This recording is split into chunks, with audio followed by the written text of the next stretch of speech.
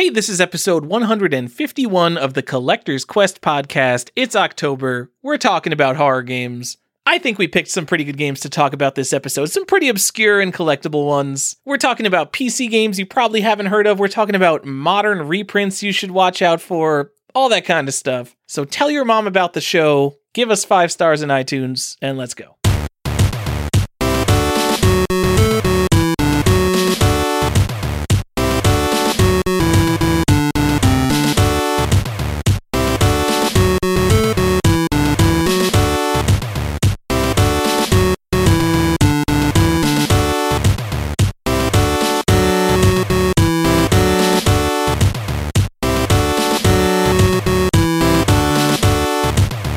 Welcome back to another episode of Collector's Quest. I'm Tyler, here with Johnny and Stefan. Hey, what? No, I don't say hey.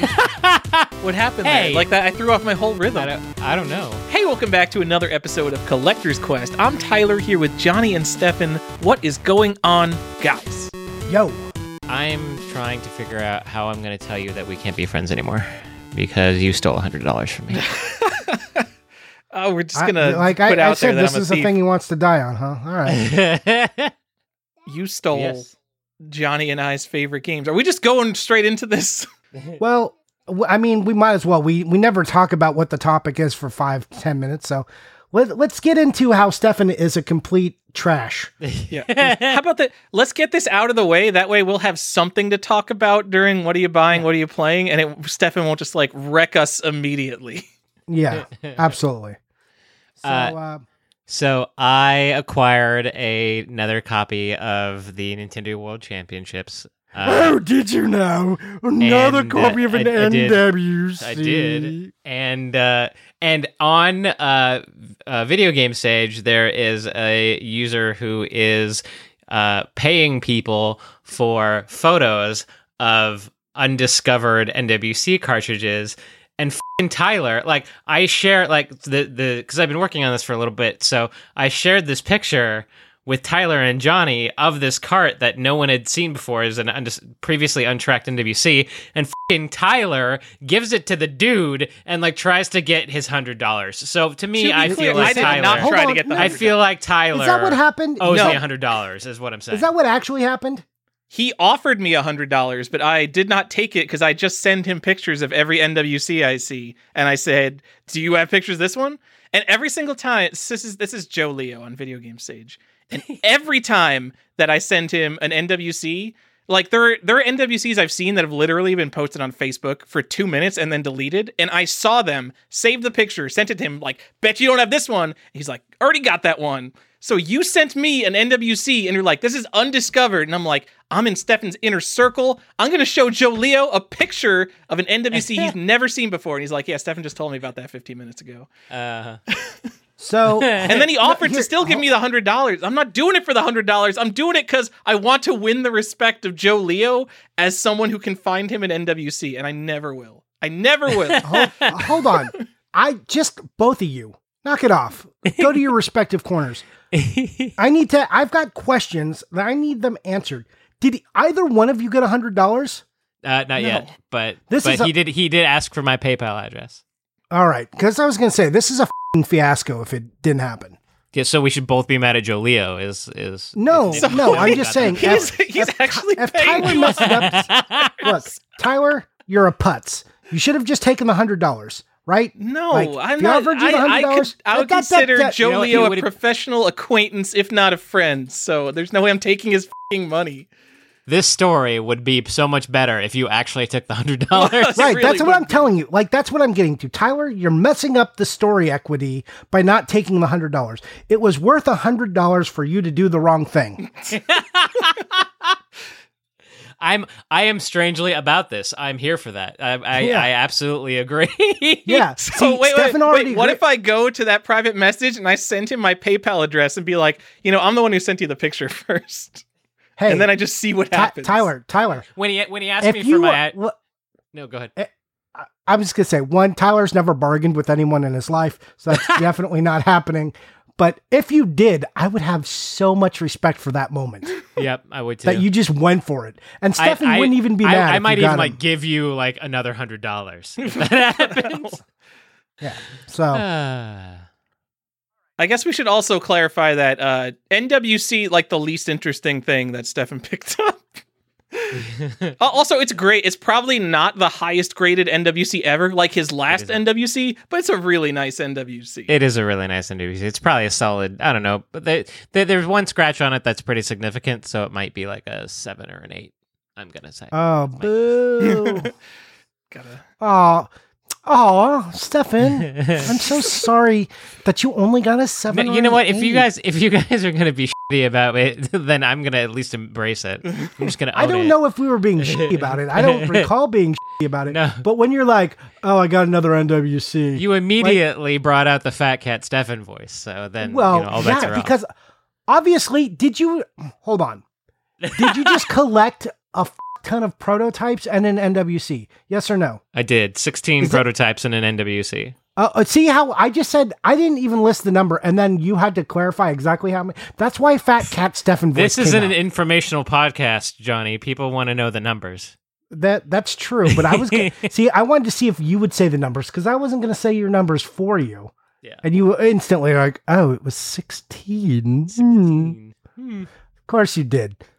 There you go. That's why the Fat Cat Stefan, because you get fat catty sometimes, and this is one of those times, and you're a little smug about it, and you know it, and it's fine. And yes, Tyler and I are a little bit jealous. Also, totally fair. Like to be fair, out of the 16 prototypes, there's only 15 games, Johnny, because there are 2 Final Fantasies. Yes.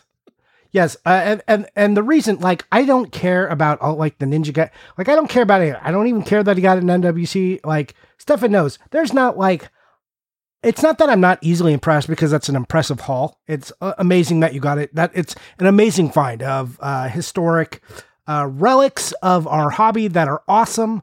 But, that doesn't, like, really do anything for me. And I'm not a person who's jealous of other people's collection, but I have such a weird emotional tie to Final Fantasy, like especially NES and the Super Nintendo, like Final Fantasy 1 and 2. And you're like, oh, I have 2 Final Fantasy prototypes. I was literally like, you, Stefan, God damn it. And I don't care about, and like, that's just an honest moment. Like, people can be like, I can't believe you're like that. Don't act like that. People, I know how you are. People get jealous. I normally don't. I'm normally a little bit okay with things like this, but I was like, I felt like a weird, like, jealousy pain that I normally don't ever feel. So I was a little jealus, but I still think it's awesome that you got them. I think it's awesome that they were discovered. Yeah. This was one of those, like, because sometimes I'll reach out to people and they'll be like, oh yeah, there's like a box of stuff, and someday if I find it, then I'll let you know. And so like these were literally like rotting in a garage, right? Like an untemperature controlled environment in which like in X amount of years, if they stayed there, something horrible could have happened to them. So in fact, like one of them I had to clean up considerably. I got it to boot, but like the Dragon Warrior 2 prototype was covered in rust. So yeah, I was from a like making sure that they're safe standpoint, I was very pleased with this particular haul because they were in a gross garage for 30 years. I didn't even remember that Dragon Warrior 2 was part of that lot. Yeah, like also another, like, he's got the like weird prototypes that I would care about would be like a Zelda prototype, Final Fantasy, and Dragon Warriors. And you found Final Fantasy and Dragon Warrior prototypes and the Dragon Warrior map, and I'm just like, what the F? What the hell was happening? Johnny, I want to say... At least you just live down the street. You can always That's true. Like, I sincerely mean, if it's not going to be you or Tyler, like, if it's going to happen to someone, I'm glad. If it's not me, I'm glad it's you or Tyler, right? Because I, like, you don't want to say, I know it's going to the right place, because I'm sure there's lots of, like, collectors who would do great and proper things with it, but I personally know both of you, so I can go visit them. Oh, I definitely feel the same way. I'm happy it's not like some guy who's just going to resell them for 10 times the price. I'm just in this happy case, it's not the Wada Group, right? Right.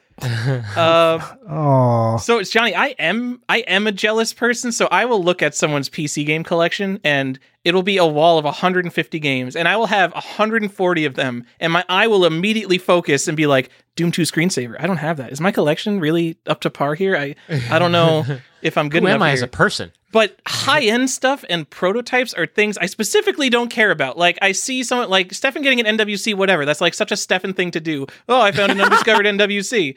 Like, I'm never going to own an NWC, so I don't care. prototypes, specifically NES prototypes, I don't care about because they're just translations. Because the real game was made in Japan. This is just some prototype, like fixing it up for the US audience with English text. But Ninja Gaiden 3 is a game I specifically love because they fixed it in the NES version, and it's not like an easy Kirby game like the Famicom version.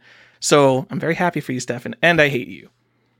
Well, thank you. Yeah. Like, that's what I'm saying. Like, you know, I feel like a lot, like most titles I don't give a shit about, but like you find like 2 of the games and I'm like, oh, those are like 2 of my favorite Nintendo games. It's not like you found like RC Pro-Am's a good game that I like, but if you're like, I found an RC Pro-Am proto, I'd be like, that's fine, I guess.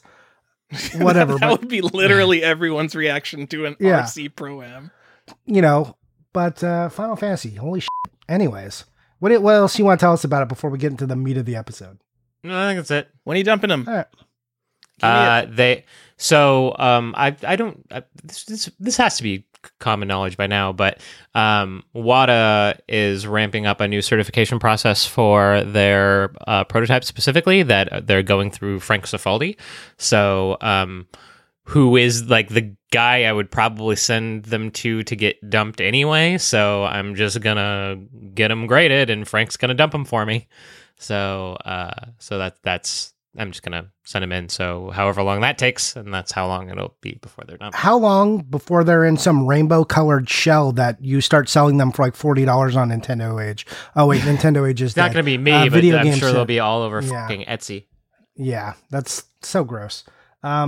Anyway, again, congrats, but let's tell everybody what this episode is, now that we've properly roasted Stefan for being just doing, again, the most Stefan thing possible. Like, maybe, like, even in Stefan terms, this is probably his best pickup ever.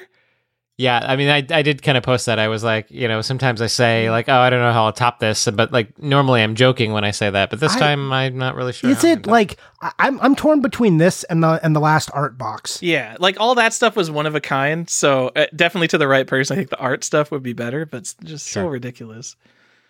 Yeah, again, but like, and that art stuff had a Dragon Warrior map. Again, like, there's rare things that I care about. Like, if you pulled like something like a Castlevania, like weird art that I'd never seen, or, you know, a Castlevania prototype, these are the things I care about. And it's weird that you like, you know, there's only like, you know, 5 Nintendo games I hold in that kind of regard, and you found 2 of them. So that's weird. Like Ninja Gaiden 3, I'm just like, oh, cool.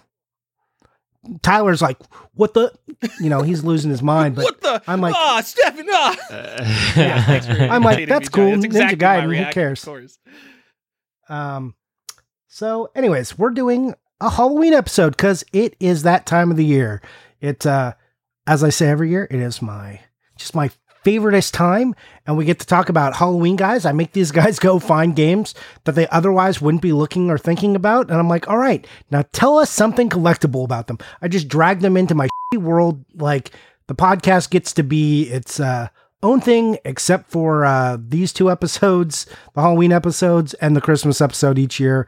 And these guys are like, God damn it, why? It's that time of year. They're like over there cursing, and I'm over here, you know, rubbing my hands together and just grinning, even though it's only because you make us do it more than once. Yeah, you should be happy that we go so long, or I'd want 4 episodes. When Tyler first came on, it was like a 4 episode deal, like a month. Yeah, that was rough. We did a bunch around Christmas too in the beginning. Yeah, and I think 1 or 2 still. I could deal with the Halloween stuff because horror is a great genre, but like Christmas, there's so few games that you have to find the most tangential links to do a Christmas episode. But that's part of the fun. Like, it drawing those links and like showing people stuff they haven't seen is part of the fun. You're like, look at this weird one. That's like part of the joy of it.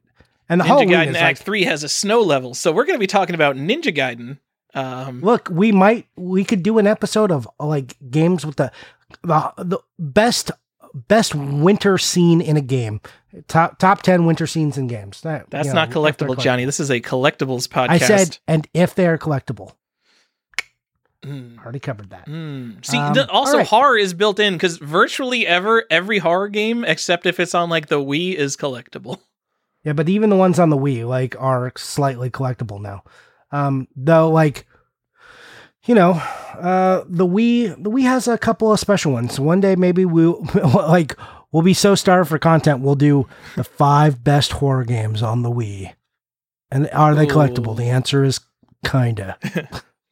Ju-on, that's the one. Thanks for coming, everybody. House of the Dead Overkill. This game's it's worth $27 now, guys. Silent Hill Shattered Memory is on there. Oh, yeah, there does have that. You have Obscure. There's like a few. Obscure 2, which you can now get sealed on Wii. You could probably get 4 copies of that for less than a complete in-box Obscure on PS2. Oh yeah, just spoiler alert. Obscure one on the PS2 is very expensive now. I don't want to give away too many. I don't want to make too many jokes. I don't know what's actually on you guys' lists of games here. That is not on my list, though I did think about talking about it.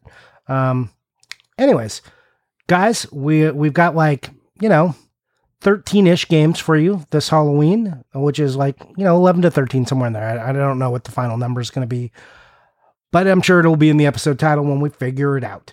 So who wants to start with a game that, this is I kind of rebranded them to So You Want to Collect for Halloween. We're basically just going to tell you about a game that is Halloween-ish, that is a fun game to play, or is a game you could play on Halloween or collect if you were like us. And, if it's expensive, if you got any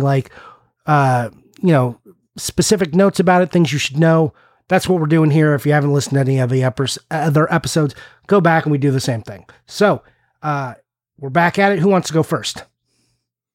I'll go. No one. Okay, go. I'm going to start with Vampire the Masquerade Redemption for the PC. Oh, I thought we said collectible. What? You thought what? We said collectible. That is collectible. Okay. So this game is pretty easy to find, jewel case only. It's a guilty pleasure for me. I have very fond teenage memories playing this game. And I think I'm not 100% sure whether or not this thing comes with a necklace. I have a very visceral memory in my head that there is a version of this that comes with a necklace that looks like the Ankh on the cover of the game.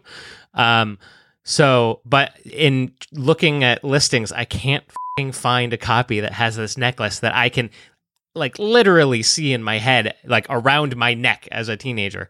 So it may or may not be an edition that comes with a necklace tchotchke. But yeah, so it's pretty easy to find, jewel case only.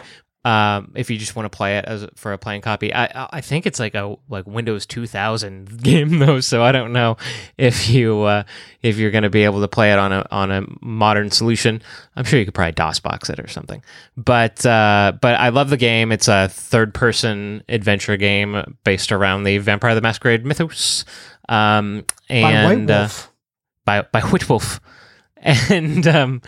Yeah, so if you want it complete though, it's more in the $30 to $50 range, but it's not that it's expensive as much as it just seems to be kind of difficult to find complete. It's one of those things where it's rampant jewel case only, but much less so as a CIB game. But it's one of the few Halloween games that I'll talk about that I really, really suggest you play. And there's also a follow-up called Vampire the Masquerade Bloodlines. That's also a great game. So, there you go. So, and for people who don't know, and this is true, right, Stefan? You don't really love horror games. You're not No, I really hate them, actually. Yeah, so for Stefan to have one that he actually likes, it's a serious recommendation. Follow-up question. Did you ever LARP? Was this something you LARPed? I did pen and paper version. I didn't actually, because Masquerade has actual LARP rules. Yeah, that's a separate book, the Theater of the Mind's Eye. But I did not partake. I did play. I was just curious, if you had to rock paper scissors people to make a decision or take over a city. No, thank or something. God. I did play tabletop. My group avoided live action because around that same time, the local police departments in the Pasadena area were actually cracking down on LARPers because they were in our local scene, they were doing putting pentagrams on church grounds and then leaving them there. So was this, by chance, was this like, say, 2004, 2005-ish? No, I think this is more like 96, 98, somewhere in that range. Okay. Yeah. I wasn't sure. Yeah. So, for people who don't know, in Southern California, there was a very large vampire LARP scene. I never got into LARP. I had some friends who were into it, which I teased mercilessly just because LARPing to me seems so silly. But, you know, it's not nice to make fun of things that people enjoy just, you know, for no good reason. It was gentle ribbing. But, yeah, there was a big LARP scene out here. And I don't know much about it, except they all did it. I tried to ignore most of it, except I think one of my friends was Ventu Primogen. So if that means anything to anybody, there you go. That's some stuff I know. I just, the like vampire LARP, if you've never seen LARP, like it's a lot of fun to participate, I'm sure. But if you are looking at it as an outsider, it looks like a very strange event, and you like see people like making big decisions like through rock, paper, scissors mechanics, which is kind of funny. You're just like, what's happening? You're like, they're playing vampire. I'm like, so why are they rock, paper, scissoring? Oh, that's how decisions are made. What the hell is going on now? What? Yeah. So anytime I see any White Wolf property or Vampire the Masquerade, I'm always like, LARP, even though I don't think this LARP was specific to the Masquerade. Anyways, yeah. If you're into LARP, hey, cool. I hope you are enjoying it. And, well, probably not right now because coronavirus, but I hope you enjoy it when you can do it. I know it's big at Gen Con and stuff. So anyways, Tyler, you ever LARP? I've never LARPed. Just play D&D like a normal person, not a nerd, Johnny. Oh, yeah. Cool. Good one. Yeah. Most of my friends who LARPed, I found out they LARPed through our D&D game because, you know, I was too cool for LARP, but I was there for D&D, much like Tyler. Yeah. Come on. We do talk about the narcissism of minor differences on this show. And that's certainly, I remember like, you know, looking at LARPers as being a tabletop gamer and be like, that's something. LARPers. Oh, those people nerds. having fun over there. I Why? can't believe those nerds kept LARPing over there. Can't they just be like D&D LARP like it up, normal nerds. people? Yeah. Get up, nerds. So that should be one of our buttons. LARP it up, nerds. Anyways, Tyler, what is your first game for us this Halloween season? Oh, I'll say if you do on Vampire the Masquerade, you should buy it right now because it is kind of hard to find, and the first real vampire game in 15 or 20 years is coming out next year. So get in before it gets hot. Ooh. I don't know if games get hot anymore, but I don't know. There's another hot vampire spec game. pick Vampire the Masquerade. I will hype the hell out of it because I don't give a shit about it. Man, what is it called? There's like a new Castlevania-esque game coming out. Like I think Vampires of Wallachia or something coming out soon. Oh, I meant new vampire game in like the Vampire series like an actual because like there's game? other vampire games besides the Masquerade Redemption and Bloodlines. There's like visual novels and stuff, but none of those count. So Bloodlines 2 is coming out, which is I think the third real game in the series. Oh, nice. See, bonus info. Yeah, go get it now. Yeah. All right, Tyler, what's your game? So this is a game I'm 80% sure I haven't brought up on a previous episode. Actually, every game I think I'm talking about, I don't own, and I'm actively looking for, or I'm looking for something tangentially related to it. So it's Cosmology of Kyoto for the personal computer, which is a very trippy adventure game. I would say maybe in the style of LSD because it's sort of like a non-linear narrative exploration-based game. Not that LSD really has a narrative. It's kind of similar to the new game World of Horror, maybe, if you've seen that. World of Horror is that black and white Japanese horror game that's kind of Lovecraftian. That's very hard. This is a game that explores like religion and philosophy and Buddhism, and like demons will kill you and you'll die and you'll get resurrected, and depending on what you did in your previous life, you go to some different aspect of hell. I don't really understand how Buddhism works, but it explores all that kind of stuff. I guess its biggest claim to fame is that it's the only video game Roger Ebert ever liked, and it came out in 1995, to be clear. It was a very, one of these mid-90s very important games and being like, oh, video games are art. This is real art. Because it's this doesn't look like Robotron to me. What could this be? Is this a video game? And like now we're so far beyond that, but it is just a really cool narrative thing. I haven't seen one for sale in months. If I have seen one, maybe the minimum I've ever seen it, even like fleeting past my eyes, was $300. Maybe it goes up to about $1,000. I'm mentioning it because I bet most people haven't even heard of it, but there are some very weird, rare, usually Japanese computer games. This one got I'm talking about the US release for the still super expensive in the US release. But yeah, this is one of those games that you might not have even heard of that goes for hundreds and hundreds of dollars to a actual cult classic, very tiny group of people. Yeah, I've never heard of this game. What system is this? What is computer? What is this, PC? Yeah, it's a PC game. Maybe PC, I think it's Mac too, but you don't care. Okay. No. Yeah, so I don't know, go look it up. It's like everything is super dark, and it's not like, I don't know how to say. It's not like Lovecraftian, like everything. Look at this guy; he's just made of 4 million mouths. But there is some like kind of weird, disturbing religious imagery in it. It looks super cool. I want to own it for less than $1,000, preferably. I kind of want to go check it out. Yeah. To be clear, I don't have a price because there's none on eBay. It has never been discussed in the Big Box PC group, and there's none on eBay completed. I can't even find a copy that's been for sale recently. So.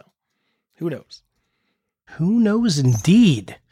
All right. This is where we'll find out that this game doesn't exist and that Tyler actually has a brain tumor. And that this is just like LSD, I'm telling you. Yeah. Like, whoa. Someone should help Tyler. All right. So I'm going to go a little more modern and maybe games you do or do not exist. And I'm going to give you a double pack here. Saw 1 and Saw 2. These, to be clear, this is not a double pack. They don't come together. They should, but they don't. Both of these games can be found on the Xbox 360 or the PS3. Both of them are very much like the Saw movies. In fact, a lot of the criticism that these games drew was the same that the movies drew, for basically being like excessive torture porn-esque kind of games. I don't know if I agree with all of that. I think the first Saw was like, yeah, it was a little dark. I thought that the idea of it was a little interesting, not completely original, but wasn't terrible. I think overall as a franchise, maybe I got a little fatigued after the second one, but I'm not into that style of horror very often. I'm not going to tell people that that's complete garbage and they shouldn't like it, but a lot of the critics were very upset, especially because of one scene where you dig around in a dude's guts looking for a key in the first Saw game. So what? That sounds exactly like what you would do in a Saw game. Right. Like, if that isn't in the game, then is it really a Saw game? That's my question. But whatever, teach their own. The interesting thing about these games for both systems is they're kind of hard to find. I mean, look, let me temper that a little bit with saying that it's on the Xbox 360 and the PS3. So hard to find for modern consoles means overly abundant, really. Like you can still get them, but you're not going to find as many as your average PS3 game. Doesn't mean there's not still a ton of them on eBay. The first one is a little bit trickier, and I don't know why this is, but Saw 1 on the PS3 is like always missing its manual. Like always. I don't know what this is. When I was buying mine, I found it very difficult to find the manual. I was like, what is going on? And I looked for it for like a month and a half. There were ones with manuals, but they were like incredibly overpriced. So sometimes you'll have to fish around. By overpriced, it's still like just $35 to $50. It's in that range. It's not too expensive. Saw 2 is a little more expensive on the PS3 at can be up to $50, while the Xbox 361 is like $25 to $35. So imagine you're paying in the range for either of these games, $35 to $55, put it in that, but make sure that you get the one with the manual because it's a modern game. And if you're buying them disc only, disc in case, you're doing yourself a big disservice. Don't waste your time with that nonsense. Because you're just going to buy another CIB copy later. Right. And tracking down the manuals for those, sure, you can do it, but that's Your time is valuable. Stefan and I say this a lot. Your time is valuable. Even Tyler's on this train now. Time is valuable. Don't do that to yourself. Just buy it complete. Like, if you find it at a garage sale for $1, don't be like, no, I'm not wasting my time with that. Yeah, obviously, the deal is right. We talked about this in the last episode. If the deal is right, then whatever. But if you are specifically going to eBay, don't save that $3 because you think you're going to find that manual one day. Just buy the more expensive copy and get the one with the manual. Yep. So, anyways, if you like the Saw movies, you will enjoy these games. It was interesting that they were made by Konami, so it's not like a small publisher or anything, though Konami has not had like a stellar track record in the last 10 years, 15, 20 years, whatever it is. Konami's been like a little loose with their properties. Not a lot to say about it. It's a survival horror game. It got like kind of okay reviews, mixed reviews. It's not that expensive. It can be difficult to find complete. Also, like, it seems like the copies are always beat up, and I don't know why that is. So, because weirdos buy Saw games. Yeah, so that's probably true. Yes, that is probably true. Or they just got like slammed into rental bins, you know, GameStops where they're crammed with like too many games, and people thumbing through the like 5 for $20 bins or whatever, and got smashed up during that time frame. Just probably more likely. So fun. I'm looking through this game, so I don't know a lot about the Saw games. I'm a huge Saw fan. Are you? I love horror movies. I am so sad that they stopped making yearly Saw movies, like even the bad ones. That was supposed to be a new one this year, but it got pushed back to next year. Yeah, the Chris Rock one. Like, whatever. I don't even care. Like, whatever. I'm in. Give me any Saw movie. I'm in, good or bad. And looking at the game, like, if I was playing a Saw game, what I would want is a whole bunch of new creative traps. And I'm looking at this game. It's like, oh, there's the Amanda's reverse bear trap. Oh, there's the shotgun collar. Oh, there's a saw blade on a pendulum. And it's like, oh, I've already seen all this stuff. Nothing is going to shock me by seeing an Xbox 360 character get chopped in half by a pendulum saw. Yeah, but this time it's your fault. Yeah, but I mean, you got to imagine that games in this vein are trying to deliver what you like. It is a movie game. They are trying to deliver what you got from the movies. I guess so. But the whole reason I enjoy the movies is the creative kills. So seeing them again it seems uncreative. Okay, but I'm just going to disagree because I think that's what people are roped in for. It's a movie game. It's not its own thing. Like, would it be I don't cool think anyone who is buying a Saw game holds it so sacred that they're like, you can't do anything different. We want all the same stuff. They're just like, show me people dying.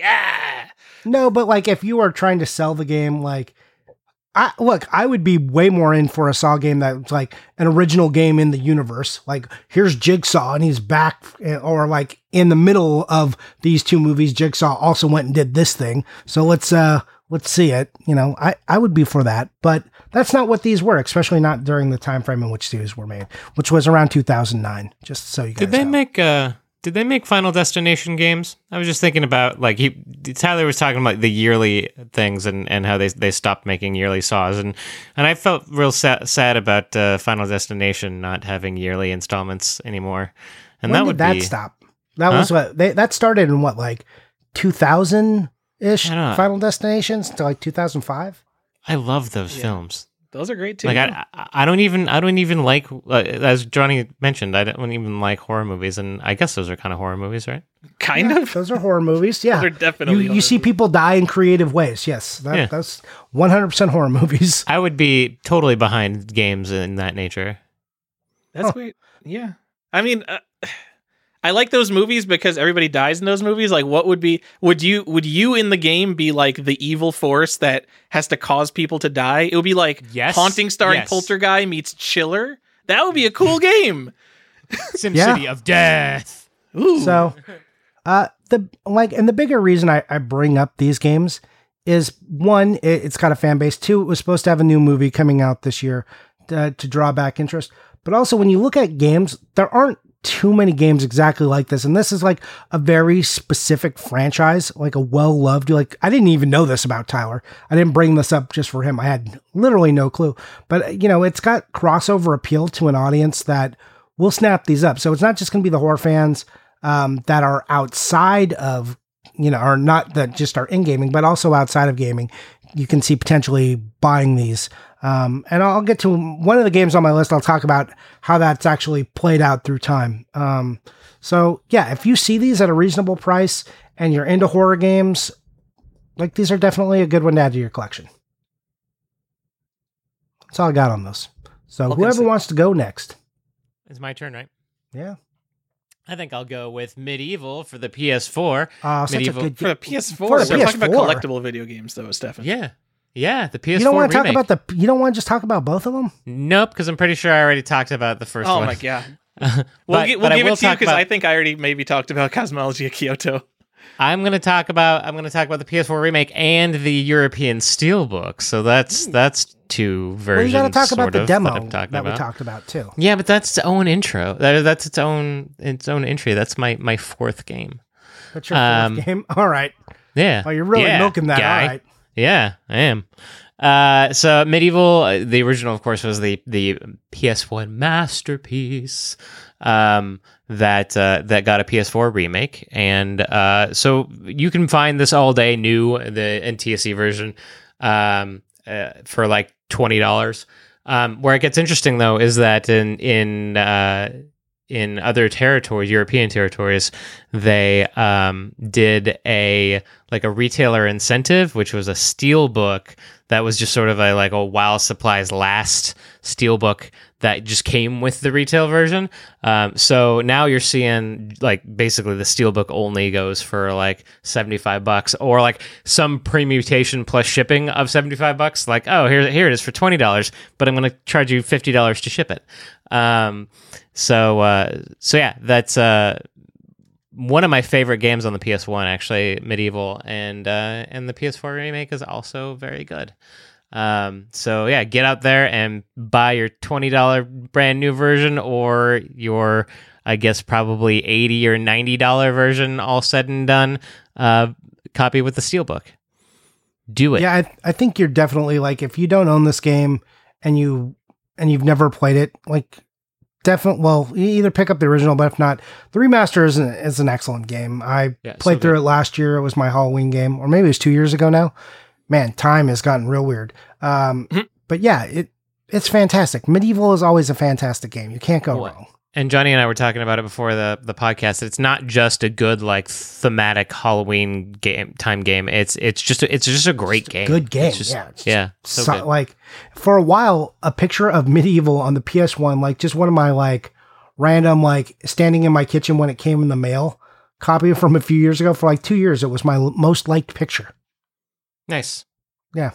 It was one of those ones that hit the algorithm right, and then a bunch of people saw it. So for some reason, it got 2,000 likes, and I was just wow, weird. All right, people love Medieval, and they're not wrong. And Johnny, you just played it, so you can tell me: is it basically the exact same thing as the original PlayStation version? Let's see. Would I say it's the exact same? Yeah, pretty much. Pretty close. I mean, you got to remember, I played the original Medieval when it came out on the PS1 and then never played it again until the remake. So it had been 18 years. I guess I'm saying this because the main criticism I heard of the remake is that it was exactly the same thing as the PS1 thing. And the only thing that will make me not complain about a video game is if it's exactly what the original game was and they didn't with it at all.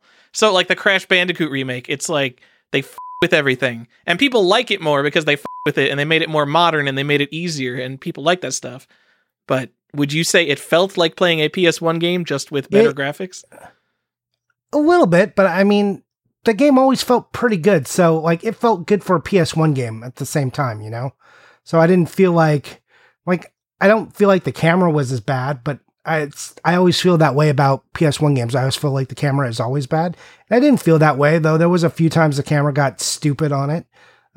So yeah, maybe it was just like playing a PS1 game. But, Tyler, I can't tell you how different it was. Like I said, it had been so long in between for me.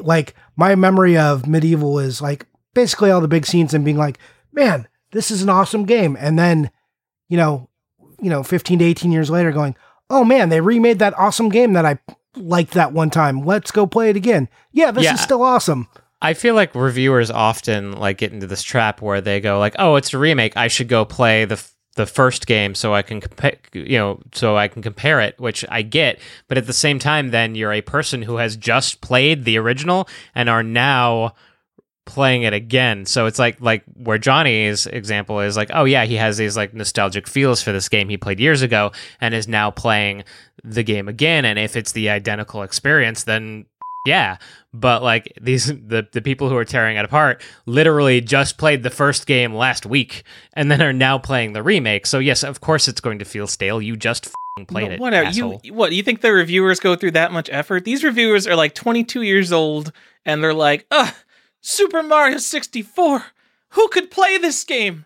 It has aged so poorly. I can't have fun with this game. The camera. Oh. Game reviewers are garbage. You all. If you reviewed Super Mario 3D All-Stars, you. Because whatever, you said something wrong. I don't know what you said, but you said something wrong. Whoa. I was going to say, I played 64 on the Wii U when they released it there. And look, there are some rough patches on that, but that's why you have to keep games in the time in which they were created. But then, like, if you're trying to compare games, like, is when people say, oh, Ocarina of Time is the best Zelda game. And I think are we just going to pile on me because I was piling on reviewers right now? Yeah. Well, I'm just going to say, like, Ocarina of Time is not the best Zelda. It was the best Zelda I had played, I think, at that moment, though I later revised it to, like Link to the Past better. But, N64 is such an awkward console. It's in such a weird time. Like, everything was in, like, this weird moment. So, I just like the improvement. And then that's how I feel about Mario 64. Like, I like where they're going, but I like Galaxy better. I just think, like, they took everything that was good about Mario 64, found an interesting way to kind of represent it and, like, clean up the graphics and then give you horrible motion controls. Everything you love is garbage, Tyler. Yeah. God, you could say Galaxy because Galaxies, those are all perfect too. So, but that's what I'm saying. It's like the refinement that, like, so it, like, of the time, if you like are keeping it up there, you can be like, this is the best Mario.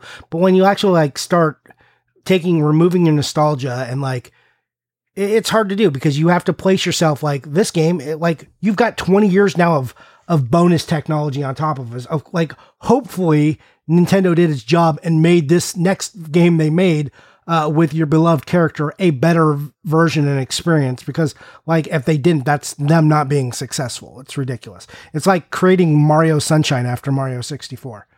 Well, I mean, Mario seriously, Odyssey. Mario Sunshine sucks. I'm tired of people telling me it doesn't. It might be fine for a regular game, but Mario Sunshine sucks, guys. Sucks. But terrible mechanic, terrible idea. Boo. Boo Mario Sunshine. Stop talking about it. Boo this man. In terms... all right, go ahead, Steph. Forget this Mario I was talk. just going to say, because the boys gave me some time to look it up, if you're interested, the original Medieval can also be had for around $40 to $50 complete. Same thing with its sequel, which was also for the PS1, Medieval 2. Or you can be the crazy person 3 days ago who paid $440 for it sealed. No, you should like 100%. If you don't have Medieval, you should be buying that now, because all the investor groups are coming in and like figuring out what are their games to buy. One day Medieval is going to be on that list because it's one of the best. 20 bids for $440. So I'm saying it's one of the best PS1 games that they ever made. It's like out of a console that has like nearly 1,100 games, it is, at least for me, it's in the top 10, but for everyone, it should be in their top 20. So, just think about that in terms of when investors are coming and like what they've targeted. Think of Dennis and his 4 R's, relevancy, and relevancy. and rare. Oh, I'm sorry. It's relevancy, rarity, relevancy, and rarity, right? Those are all 4 of them. Did you say our condition? The our condition was one we brought up in the last episode. Yeah.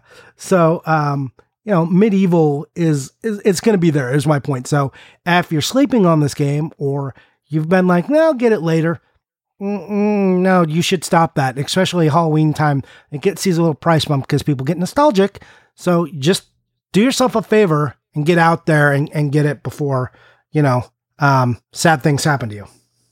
Also, Johnny, the cover for the Japanese import version of this game is amazing. BT dubs. I'm just looking at it.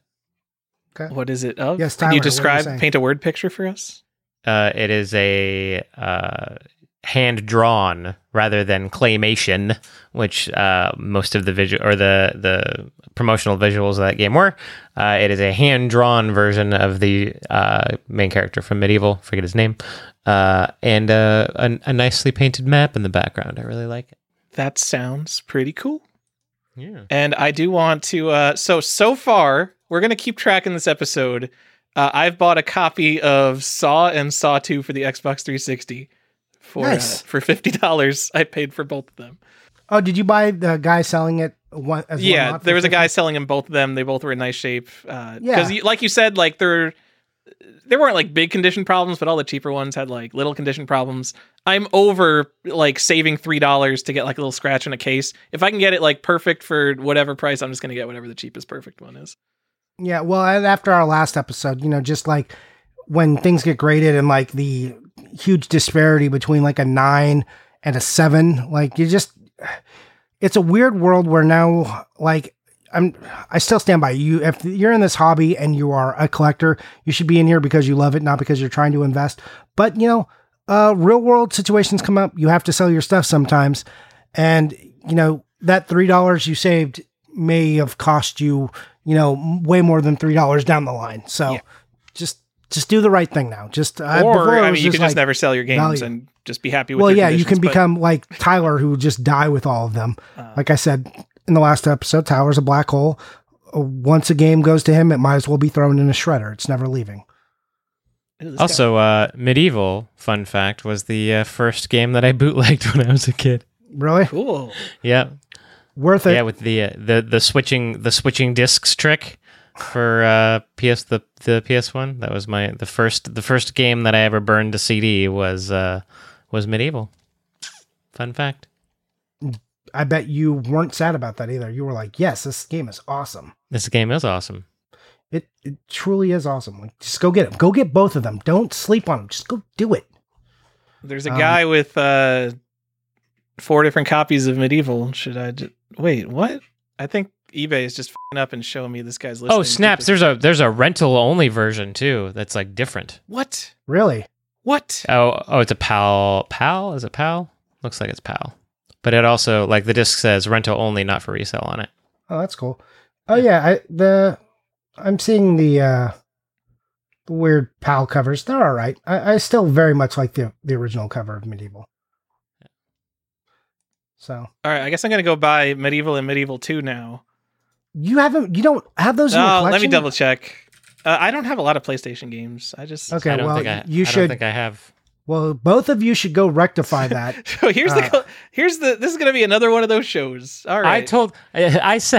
I said to Johnny before the show, we should just like buy a bunch of shit on the show, and he's like, "No, we shouldn't do that." So, And that's exactly what the we're fact doing. that you said that made me want to do it, and like you're bringing up games where it's like, yeah, that you know what, Johnny's right. That is a game. I'm like, I'll get it one day. We used to, for newer listeners, we used to do this all the f***ing time. Like every episode, there would just be like a 10-minute segment of us just going like, "Oh yeah, let's just like sit here and buy shit live on eBay." And that was hold on. That was mainly Stefan, not me. That's fair. It was mainly me. Mainly, man. Medieval is such a good game. Like, the more I think about Medieval, I'm like, I should have more Medieval stuff. That's the problem with this game. So if you're sleeping on it, Tyler, go buy it right now. Don't be a dummy. But Tyler, what is your next game before you go off and buy Medieval? Oh, Or do you want me to go? No, it's all right. Should I mix it up or just keep the crazy train going? All right, let's go with Alice, an Interactive Museum, the other incredibly expensive computer game I've been looking for years. Man, is this just like your give up pile? Did you like, these are the games I'm giving up on? I mean, pretty much. Like, I'm not giving up on them, but they're so expensive, I don't think I can, like, there's nowhere for them to go. They're already, like, discovered cult classic games. Alice, an Interactive Museum. You would think it's based on Alice in Wonderland, but it's kind of not. It's only very tangentially based on Alice in Wonderland. So it's a Myst-like point-and-click adventure game where you go to Wonderland and you go to a museum in Wonderland, and the museum is full of art by, what's his name? Kuniyoshi Kaneko. Do you know who that is? No, not offhand. Give me a reference. Like, he's apparently a famous Japanese artist. I have no idea who he is. If you go to his Wikipedia page, he has like 3 things listed, and one of them is Alice in Interactive Museum. So it's like maybe he's not that famous. But it is absolutely chock full of interactive art pieces and lots of nudity. Just tons of nudity in this game. Artistic nudity, which is maybe a reason that it's very expensive. And it's very strange and pretty creepy, which is why it's on this list. And so it was made by the same person who made Gadget, Invention, Time Travel, and Adventure, I believe is the subtitle, remade as Gadget Past as Future. Do either you know what that game is, Gadget? No. Nope. Fantastic. So we're all on the same page here. So this guy, this is another one. This one came out in 1991 in Japan, and it was released much later in America. I don't have it written down. I think it was something like 93 through 95. It was years later in America.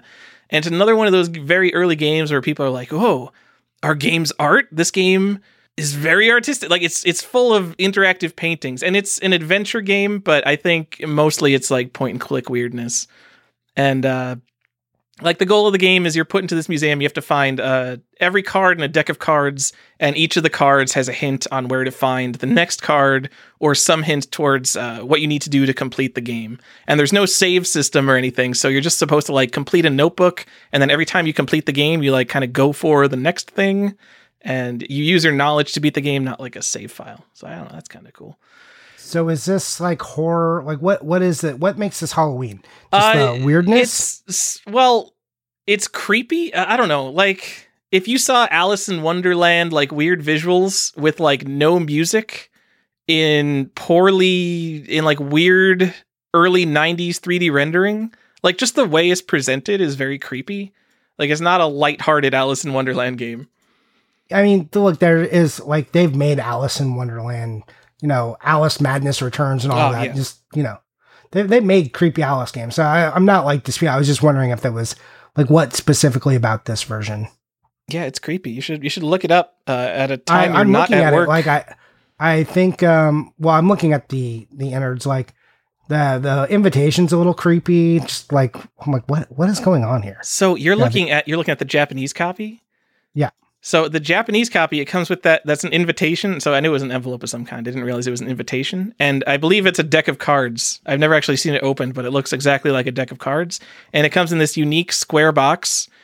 And then it's way the American cooler than one, the American one is way less good. It's garbage. It sucks. So the same thing with Gadget. I searched for not months, probably a while for it was a sealed Gadget I ended up finding because it costs nothing, the same as complete in box. I opened it up. There's not even a manual in there. It's just the cardboard structure of the box with a jewel case in it. It's like, why did I even buy this? But the Japanese one, super cool. There's one on eBay right now for $800, and there's an American one for $500.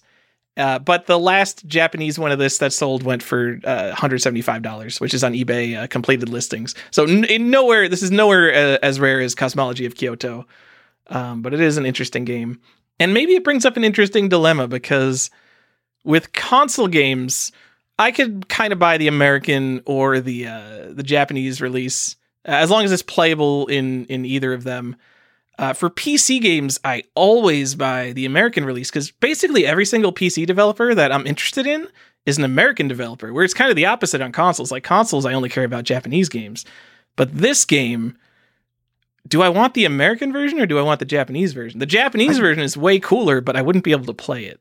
And I realize it's for my collection and all, so it doesn't really matter. But I mean, this is like one of those weird times, Tyler, because, normally I'm just like, buy the US copy, don't worry about but the Japanese version is so much cooler. It really is. I think if I ever bought it, I would get the Japanese version. It's like leaps and bounds. Like I feel really bad when I buy a big box PC game and it's just an empty box with a jewel case in it. Well, and it's got like the weird art and it's got like, the deck of cards in there too. And yes, Tyler, it is a deck of cards. Okay. in there, and it has art from the game on like the Jokers and the Queens and stuff. Like super cool, so much cooler. Like I'd say you gotta do that. All right. Well, I've had it in a safe search forever, and one has not come up at the price I want to pay. So the interesting thing is the same guy is selling both of them. Yeah, there's a major PC collector in Croatia who has been putting a ton of good stuff. So he's been putting a ton of good stuff, a lot of Amiga stuff on eBay, and he starts them at 99 cents plus whatever combined shipping is from Croatia. And these are the 2 games he has at a fixed price. He's like, no, I'm not letting you get Alice in Interactive Museum for only $150. You have to pay the full price I think these are worth. Oh, well. Say la vie. So I hope everyone enjoyed hearing about another game that no one has any idea of what it is, and most of our listeners will never care about because it's only on PC and Mac. Yeah. Sorry, what are we talking about? Yeah. Wake up, Stefan. Wake up. Where am I? Dreaming. We are still doing a Halloween episode. It is still like several more games to go. I blacked out. Stefan, I did say this game includes a lot of nudity, so please perk up. Oh, okay. Yeah, well, that I do support doesn't nerd. get his attention. Nerdity? I said nerdity, whatever. yes. Okay. Nerdity. I'm just going to go on and bring our audience back to us. Taylor, like this episode is kind of like, we got a lot of cussing and we're discussing nudity. Maybe we should just not worry about bleeping this whole episode and then just throw out a warning at the front of the episode. All right. Sure. Like, you know. Whatever you want. Or we could just go explicit. Because, you know, the holiday episodes are like definitely the ones the kids want to listen to, probably.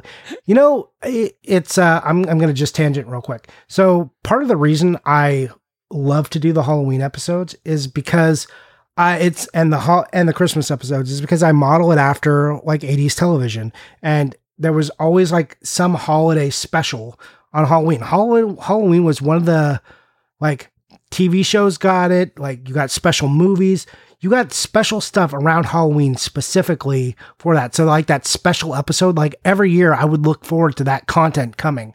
So that's why I think it's important that we do it for Halloween and Christmas. So if people are wondering why I'm like, aside from just loving Halloween, why I insist on this, because like we're a nostalgic hobby, and that was, you know, especially in the 80s, that was something very nostalgic that always happened. I'm sure you guys have Halloween and Christmas specials that you are still your go-tos every year. So that's what this is modeled after. Just some insight into the podcast and why I insist on this. Anyways, my next game, I'm bringing it to Johnny, the kids. before you start, did one of you God. buy Medieval out from under me on eBay? Because it was sold out.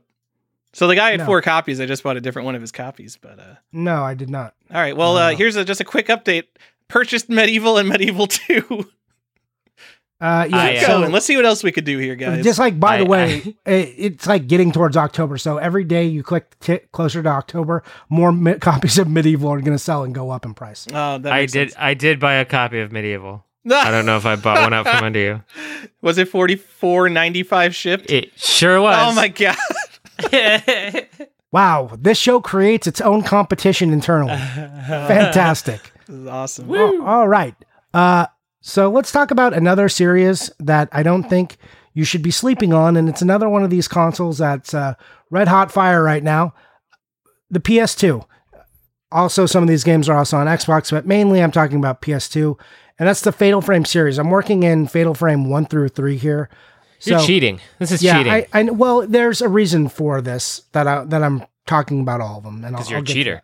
Yeah, that's it. You were going to talk about the same. See, I bring extra games in mind, and you're like, I'm talking about the same game twice and calling it 2 different ones. That's the Stefan model. We'll see which version people like better. Ooh, gotcha. Ooh. Did I get you? I'm gonna have to change it up now. Well, I don't care what you do. I love you, Stefan. It's whatever you do is fine by me. Aw. So, Fatal Frame 1 and 2 are on the Xbox. 1, 2, and 3 are on the PS2. So on the PS2, and this is like the big deal about them, is they got reprints. GameStop did a batch of reprints of these because these games were very rare, hard to find, you know, a popular series. And then suddenly GameStop did one of those things where it's like, boom, like here's a reprint. They've done it with a few different games, like Donkey Kong Kingdom was one they did for the Wii. What was the other big one they did on the Wii? One of the Xeno somethings. Yeah. And I think, Metroid Prime trilogy, right? They did, because you can find it in a regular case now instead of the Steelbook. So this is one in that series of GameStop. The first one is quite different, right? So the first reprint, Fatal Frame 1 is, it's got like a different cover on the manual. On the front of the box, you can tell the Tecmo label is very big on the reprint. And on the regular, it's very small. The back of the box has differences. Like I said, the manual has a different cover. The discs pretty much look the same. People say it might be lighter printed, but that could be anything. That could be this one person just saying they thought it was lighter. The other thing is the paper is a little bit cheaper, so it's a little thinner. They've noticed that on the manual, the paper is thinner on that and on the front cover. So it is hard to tell part 2 and part 3 apart for the reprint editions, because they basically have the same disc, same manual. Everything looks pretty much the same. Yes, I I'm would sure bet anything there's a difference. Are you looking sure at the backs? Yeah, see, I don't have the backs of them, so I can't see the back. I only have, but they said what I was reading is they said they pretty much look, the discs look identical, right? So they say the outside looks like it. And again, it just comes back to thinner paper. I'm sure there are tiny differences in here, and I sorry, I don't have the research on this. But like, you're going to have to pay attention. So look for them. You can start to see there's a big price disparity. So the first one is like $60, right? And sometimes you see like a $70 or $80 copy. Fatal Frame 2 and 3, you can buy like a new one for $43 and like $50 around that for 2 and 3 respectively. I think it's 50 for 2 and then 43 for part 3. This was new copies.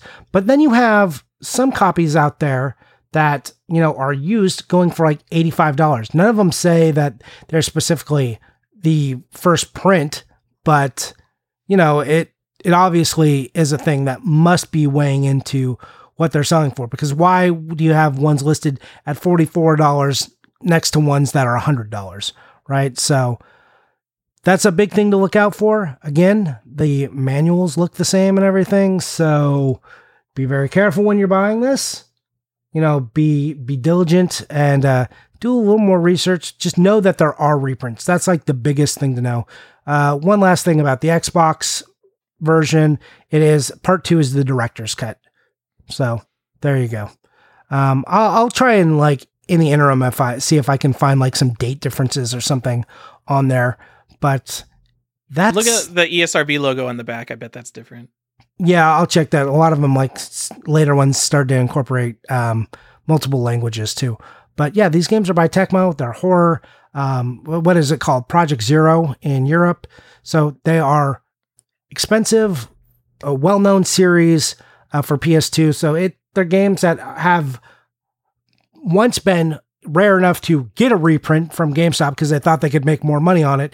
And now it's, going to be in the collector world, and you're going to see them bump up continually. This is not a game that's like going to be plummeting in price anytime soon. It's a well-known horror series that people, when they're looking for games to buy and like series to post on their Instagram photos, whether it's a good game or not, this is one of those ones that gets a lot of pictures when people are talking about horror games.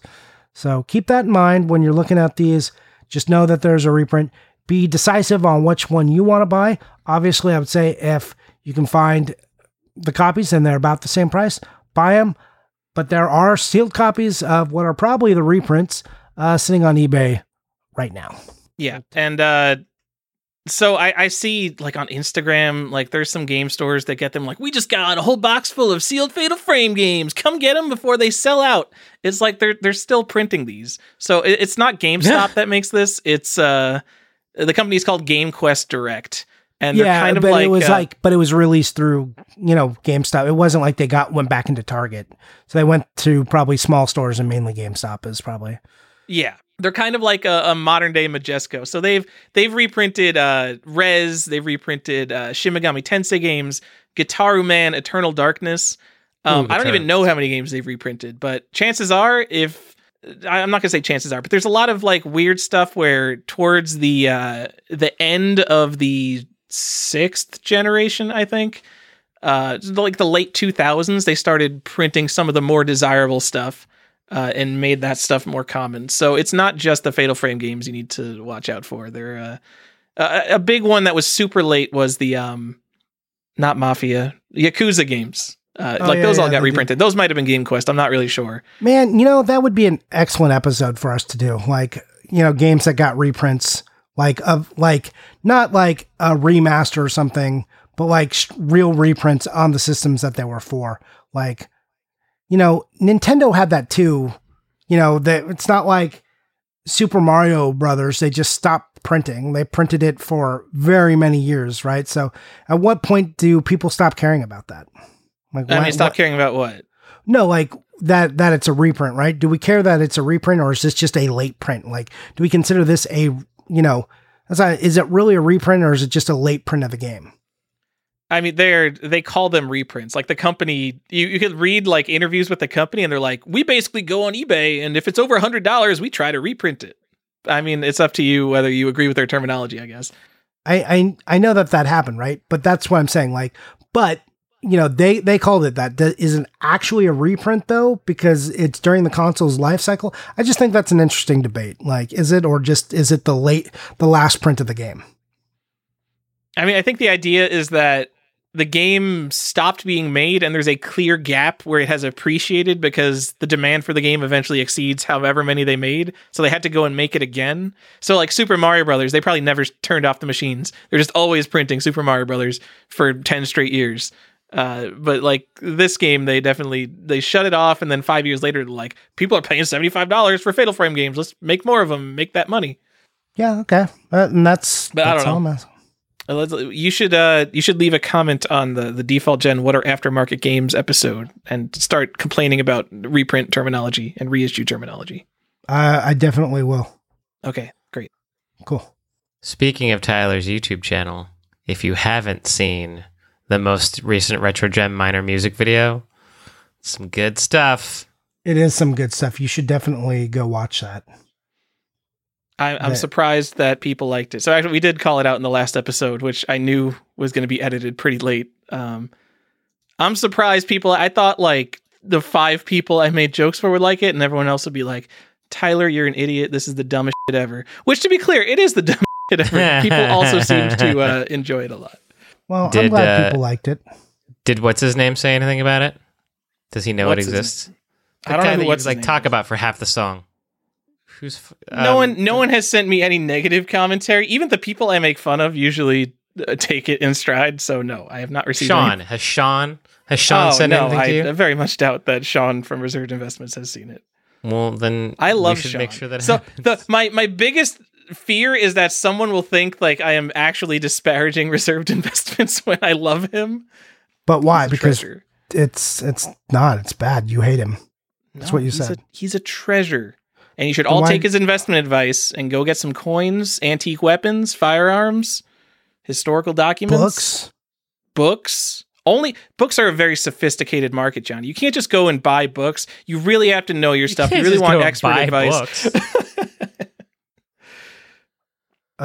This episode is going to be 3 hours, isn't it? My God, we're an hour into it. Okay. So we're doing pretty good.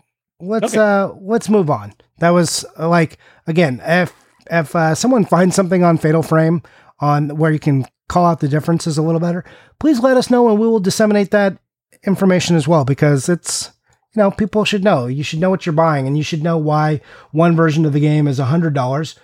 And honestly, I'm looking at I look at them and my eye does not immediately see why there's a $100 one and why there's a $44 copy sitting here. My brain does not know. Good stuff. And if you want the first print is Project Zero, not Fatal Frame. So everybody, do you know that for a fact? Print. Because look, I will eat my hat if Fatal Frame came out in America before Japan. You don't wear hats. Are you, Stefan? We're just talking about a music video that I made with a certain character. Yeah, but who wears a hat? But Tyler doesn't wear a hat. Tyler doesn't wear a hat. You're right. TJ does not wear a hat. Tej. Now we're gonna look it up. Here we go. December 13th, 2001 in Japan, and March 2002 in America. What a weird time to come out with a horror game. Christmas and then spring. Huh. You know, like if you look at the classic release date of games, they did not do a very good job of like putting it into their markets at the right time. Weird. We've talked about this on this show before, like other games, like, why would you release this here? Like, you guys didn't learn anything from movies. Okay. Stefan, what's your third item? Mickey's Magical Quest, or because I say that wrong every time. It's not Mickey's Magical Quest. There's no game called Mickey's Magical Quest. It's The Magical Quest starring Mickey Mouse is the proper name of that game. So hold on. First thing, why is this a Halloween game? Explain yourself. I am drawing the costume change thread. If for people who haven't played it, it is indeed a magical quest starring Mickey Mouse, and throughout his magical quest, he takes on different roles, and when he does change roles or abilities, he changes physical costumes, and they are very costumey. There's like a genie-esque sort of Aladdin magician costume, and a firefighter, and it's all very cartoony and comical and awesome, so yeah, I drew because I was thinking about it, and I happened to be looking at it because I also recently purchased the cover art for Nintendo Power issue 44, which is the bonus issue with the fold out Mickey's Magical Quest cover, even though that's not the name of the game again. But yeah, so I was looking at that and was thinking about all the different costume changes that he makes, and so I'm saying that it's a Halloween game from the costume change aspect. I'm with you. I don't disagree. I just wanted you to tell everybody else. Sure. So this is a pretty affordable game. It is an amazing platformer, and you should play it if you haven't. But that means it's also more economical for the Super Nintendo. For a really minty copy, complete in box, you can get it between $60 and $100, which I think is pretty good for this market. And yeah, it's everybody should play that game. It's a fantastic platformer. So let's talk about some lesser known things. Okay, there's actually 3 games in the series. Mm-hmm. Did you know this? Two of which got releases here, right?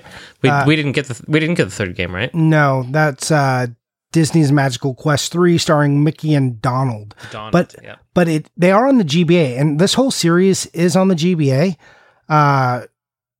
Very expensive on the GBA. Is it? Yeah, part 3 and I think part 2. Part 3 definitely is like over $100 usually and kind of hard to find. And part 2 is also rather difficult to find. So. Tyler, you know what you should be buying right now? I have no interest in Disney games. Sorry. If this isn't on your list as a collectible and you do buy GBA games, you should put them on there. One, like Stefan said, it's a fun game. It's, you know, if you didn't get to play this on the Super Nintendo, it's great. The third one came out in Japan. There's translations of it all over the place. You can find a card if you want, but you can just buy a GBA copy. You can probably find the card a lot easier than you can find at CIB because it is hard to find on the GBA for the third one. So like if you want the cart only, like I see a cart only for like $70 on eBay, like with best offer. So that's just like where you're at. There's also Japanese copies of this as well, that you can get for GBA if the language thing isn't an issue for you. Yeah, I don't think it's not a big reader game as I recall. No, but so you could probably flummox your way through it. Even the basic game though, like, you know, Magical Quest starring Mickey and Minnie is still like a $40 game in box, $40, you know, for the GBA. So it's not just like, oh, let me go buy a $10 GBA card. And like it's a legitimately tough game to find in the box when you're looking for it. Like 2, you can kind of find, but 3 in the box is like, you know, it's tough. It's a tough find, and good luck if you find it, you know. So keep an eye out for both 2 and 3 on the GBA, or, you know, pick up the whole series. You can usually find the first one, but 2 and 3, tough. Tough games. Ooh, yeah, 3. I'm looking at there's one copy right now on eBay. That's the, is this box and manual only? Is there even a game with this? Oh no, okay, it's a complete. So there's a one buy it now listing for the third game, the Super Famicom version for $100. Oh, and, for Super Famicom, yeah. Yeah. So even the Super Famicom version, you're not getting away super cheap on this one. No, it's it was a very well liked series. And just so you know, the second version for Super Nintendo is the Great Circus Mystery. Just so you know, because I don't think they titled it Magical Quest, did they at all? Well, I'm looking at the Japanese version, so I can't tell you. Yeah, I don't think that it's just the Great Circus Mystery. So, anyways, things to pay attention to. It's a great series to own. Super fun. And yeah, I'm with you on the costume ones, but yeah, the third one is also like a pretty fun game. So, get out there and buy it. And the first one on GBA, I guess I'll say, is one of the only games that uses the GameCube GBA link cable in a way that actually matters. I think it unlocks some multiplayer mini games. So that's kind of cool, because otherwise that cable is basically just Pokemon Coliseum. Well, no, it's also Metroid Zero Mission. Or no, you unlock Metroid Fusion in Metroid Prime, like whatever. That doesn't count as that's. But that's for like Fusion, you get a special Prime suit in the game. That's like cosmetic bullshit. Like, I mean, honestly, like multiplayer minigames, like who cares? Okay, but I don't think the cosmetic stuff, like all these little unlocks they give you, are like, I don't know. It's like a prototype for DLC that doesn't matter for like cosmetic DLC. It's true, fair. It is kind of a prototype for DLC. Yeah. Oh well. I liked it for the Animal Crossing was cool, but there was no GBA game you needed. You just get to basically unlock the island that gets you all the money in the original Animal Crossing by having this cable. Because Nintendo has been scamming us for 20 years, guys. Oh yeah, Nintendo has been nickeling and diming us forever, and it is one of Nintendo's worst aspects. Like, no lie, it's gross. Yeah. Like, they do the same like EA does, and they package it up in like a much nicer way, and everyone's like, oh, but it's Nintendo, Pokemon, Mario, come on, guys. Anyway, let's go play Mario Kart on our phones. Yeah, but see, that's still like, if you're going to resell me Super Mario, you're reselling me one of the best games ever made. You're not just like, oh, I guess if I want to change the number on my football player's uniform, I'm going to pay him $2 or get the special yellow uniform. Like, what? Get out of here. How about their special limited edition Mario 3D All-Stars that's so special and limited, it doesn't even come with a manual? None of them come with, like, no fucking Switch games come with manuals. It's supposed to be special. The Wii one came in a big box. How about the special thing for this one is it comes with a f***ing manual? Let's look, I'm going to agree with you on your rant, but let's save it for what are we buying, what are we playing, because I'm sure one of us bought it. We'll be able to talk about it. All right. Well, I mean, we all bought a sealed case, right? Yeah. Bought a brick, so Oh yeah, got a brick. I'm going to go check on Piper. I'll be right back. All right. Okay. So, what is your game, Tyler? I've got two games, which might as well be one game because they're so similar. Sabrina the Teenage Witch, the animated series Zapped, and Sabrina the Teenage Witch, the animated series Spooked for the Game Boy Color. A system I never talk about because the Game Boy Color may be the worst system ever made, in my opinion. Like the worst major system ever made. Whoa. I didn't even think that would be a controversial opinion. Like, what are you considering a major system? I would say over 1 million units. So like a Virtual Boy is a is major... that the Virtual Boy? I don't know how much a Virtual Boy sold. I don't know. 5 million units. I bet Game Boy Color sold more than 5 million. Probably. It's a bad system with a bad library. Why is it a bad system?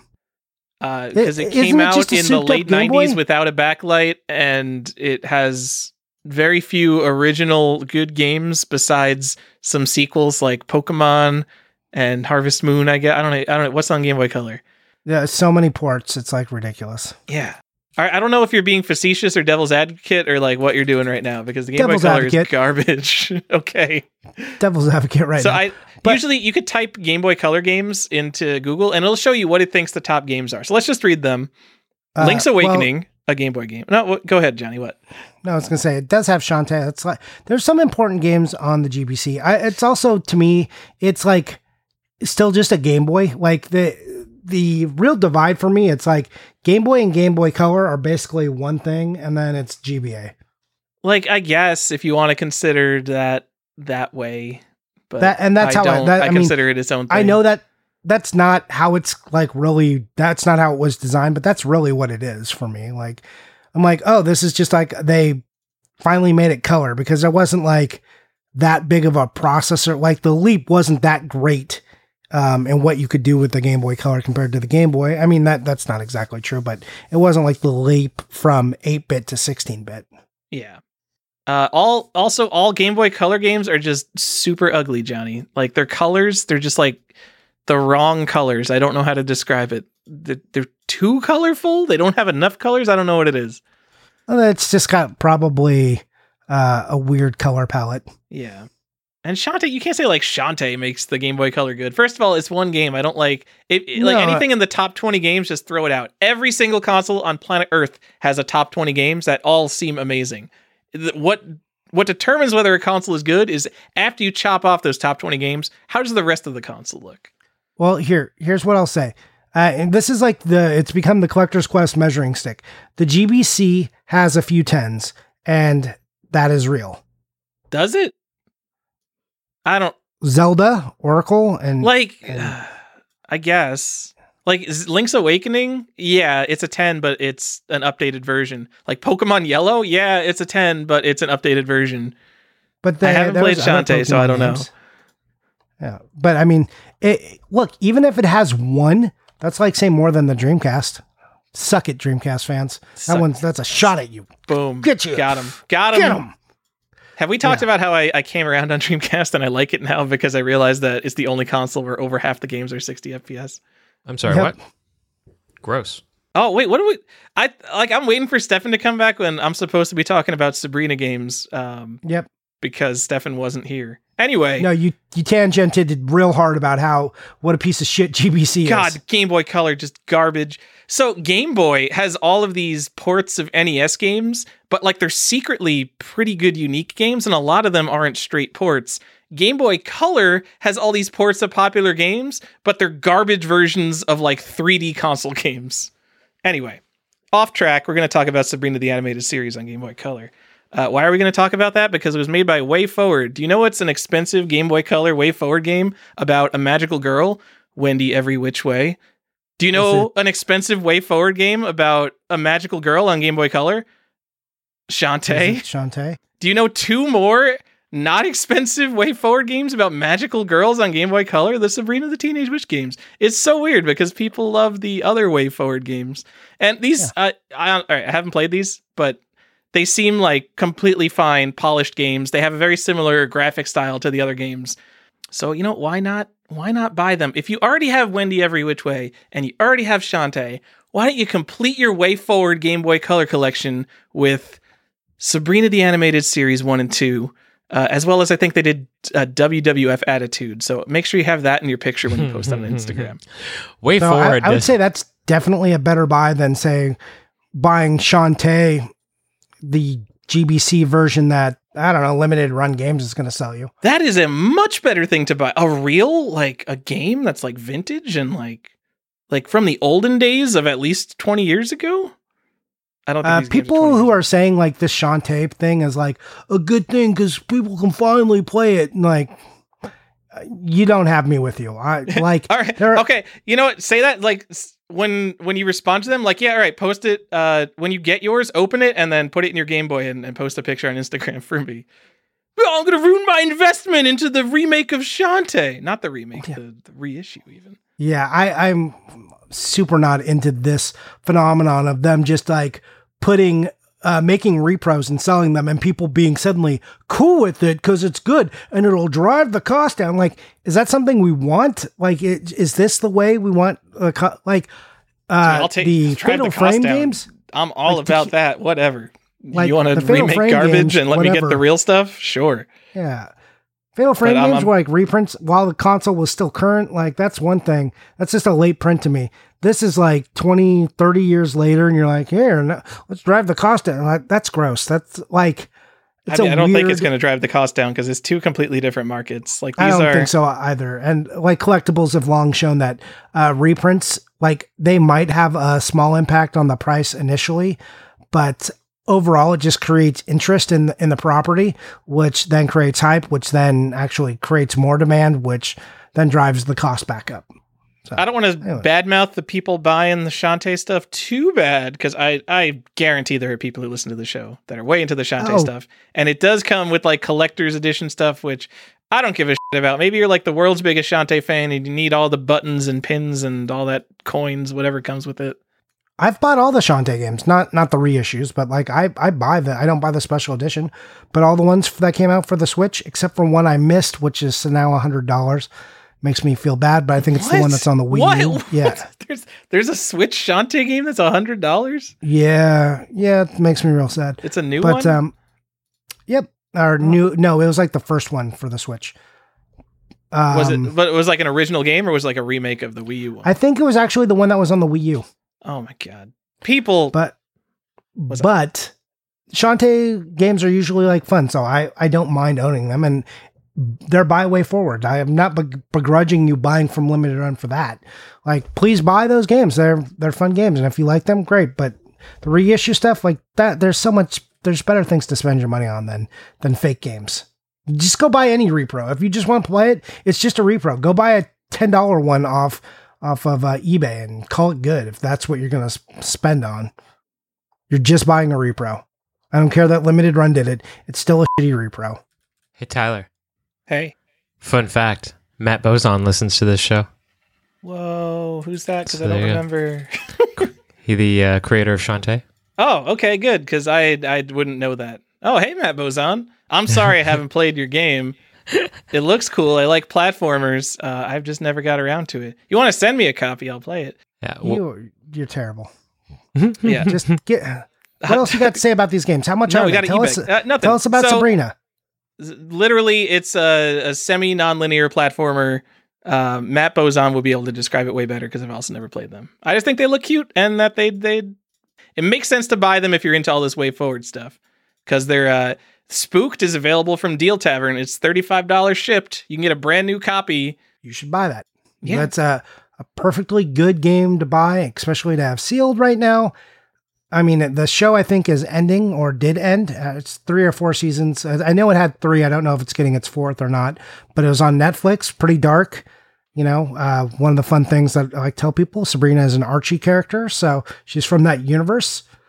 You know, it's there was definitely, you know, a good reason to own this game aside from it just being from Way Forward. It's part of a prominent series, and Sabrina also had a sweet comic that the new show on Netflix was based off of. Really quite awesome. I like it quite a bit. So Zapped. So Spooked you could find all day. That's like sealed. It's cheap. It's no problem. Zapped, I've actually been looking for a month or two, and I haven't even seen it come up complete in box. But the last sale was in May. Someone had a case of, I believe, 6 sealed copies, and they went for like $25. So I don't know. Like, I've been looking for this. I would have paid much more than $25 if one came up, because I wasn't even looking at historical prices. And I can't find one. So maybe an interesting game to keep your eye on or snap up when you can see it come up. That is I want it, but you know what? Just go buy it instead of me, and I'll make me feel bad about it. Post it on Instagram. Also, perhaps interesting, Zapped was the first game. Came out in 2000. Sabrina Spooked came out in 2001, which is easily available new old stock. Shantae came out in 2002, which there has been some new old stock, but not a ton, I don't think. Where are those Shantaes at, Johnny? How come there's not a lot of new old stock Shantae? Is Deal Tavern holding out on us? I think no, because when they reissued, when they were like redoing it, when Shantae was coming back, I think Way Forward, like because they're biased, I think they had a few that they did special that were sealed, but I don't know if Shantae got like that big of an order, and it was towards the end of the GBC's life cycle. Yeah, and it's a different publisher. Shantae is published by Capcom. I don't know if that affects... I don't know how anything with game publishing works. I don't know how games are physically made and sent out. I am just saying this as a almost joke. Yeah. All right. I think that's a good choice. Like, especially, that you can get spooked for $35. Like, get on that. Go buy Sealed that game. games, guys. They're all going to be super rare and valuable. Guys, Yeah, make go yourself a grade your millionaire. Sabrina Spooked. Yeah, make that money. Tell those investors to suck it when you sell them this sealed game. Yeah. So buy it, grade it, and then put it on eBay from the creators of Shantae in the top. And then everyone who looks for Shantae everyone who looks for Wada Shantae will find your Wada graded Sabrina game. And maybe you'll get someone to pay you like $200 for it. It works with the GTA triple pack. Just use psychological games. Tyler's joking, but he's also like 100% not wrong. And that's like kind of real advice. You should do that. Okay. So, are we ready for me to go? Go ahead. All right. This is not like the most expensive game. It's pretty accessible. It is collectible, and I'll explain myself. Simpson, Treehouse of Horror, and that's not its actual name. So it's Simpsons Treehouse, or Simpsons Attack of the Treehouse of Horror for the Game Boy Color. So this game is about $35. You can find it in a box. It is not like an incredibly hard game or anything. There's nothing like rare about this game. Here's why it's collectible. Because Simpsons collectors are, around, and Simpsons has a super long history. Maybe you're not aware that Simpsons is probably older than most of our audience. So this is like, you have a large swath of people. Treehouse of Horror is a long-running thing that people look forward to every year. There are crossover collectors that just collect Simpsons stuff that went out and got this thing. It's its own unique story-ish. It's like 7 different levels or something, and each level is kind of like its own mini game, so it's not very repetitive. It does put nods to some of the earlier episodes. This came out in 2001, just so you know. So all the ones before that, it like has the ability to put a little nod to it. It's also like rooted right there in nostalgia. It's a popular property. It has the ability, aside from being on the Game Boy Color, which is probably the biggest downside to this title, of people getting excited about it. Again, I look at games, and I'm trying to look at collecting as the market exists right now. And right now the market is full of investors, and they drive the price of games that collectors will one day be looking for. And if they ever decide that they're going to go into a system, and I don't think really Game Boy Color is something they're ever going to go hard at. They'll maybe go at the Shantaes and the Resident Evils. But if they're looking for other stuff, and they're looking for a popular title with crossover, it also has, tons of comics and stuff. Simpsons is that thing. Simpsons is just a multi-generational property that spans many different media types, that has crossover appeal for a ton of different collectors. And for $35, you can buy yourself a nice box copy, $35, $50. Get it, put it out of your way, and it's a sweet Halloween game if it's something you're looking to play. Like, if you like Simpsons Treehouse of Horror, this offers you a variety of gameplay for relatively low investment costs. And, if you've got a GBA, and most of you do, or like an early DS, you can play a GBC game or a Game Boy player on your, GameCube. Any of these things will work. So it's not even that hard to play. Like, a lot of old systems, you're like, how will I ever play this game? GBC stuff, it's actually pretty accessible. So, you can do it and it'll look okay. So yeah, pick up Simpsons Attack of the Treehouse of Horror if you have not already. All right, Johnny, I've got a lot of comments here. Go ahead. First of all, I believe the title is Simpsons Night of the Living Treehouse of Horror, or is there a different game? No, that's right. Okay, I was trying to do Night. It's not Attack. Night of the Okay, and I know there's some people who collect Simpsons games. I will say, regardless of quality, of which I think the Simpsons games are usually a little underrated. I do enjoy the few that I've played. Hit and Run is a game that's been moving up in price lately. There's Simpsons games are trending up in cost. So this. They definitely, because licensed stuff, people just want I know that. Like I think Bar vs. the Space Mutants, fine game. No, no, that's like it has a good arcade property. Like these aren't bad games. Simpsons games are usually like pretty good. Like especially for a big licensed property, you get a surprisingly pretty good game. Yeah. Simpsons Arcade only ported to home computers by the PC version of The Simpsons. Only way you're going to play it, guys. PC collecting is real. I was going to say that most Simpsons games, they have that very distinctive art style, so their box art's usually really good. The box art for this game is awful, Johnny. How is there a Treehouse of Horror game that doesn't show the actual treehouse? It's just all the Simpsons characters screaming in a circle. And no, not all the Simpsons characters, literally just the Simpsons. Yeah, it's bad. It's not the best art, but I wouldn't go as far as to say it's terrible. It's got them screaming. It's got the lightning bolt. It looks fine. No, it's pretty. I mean, no, it's bad. If it's a game about the Treehouse of Horror, I don't like it.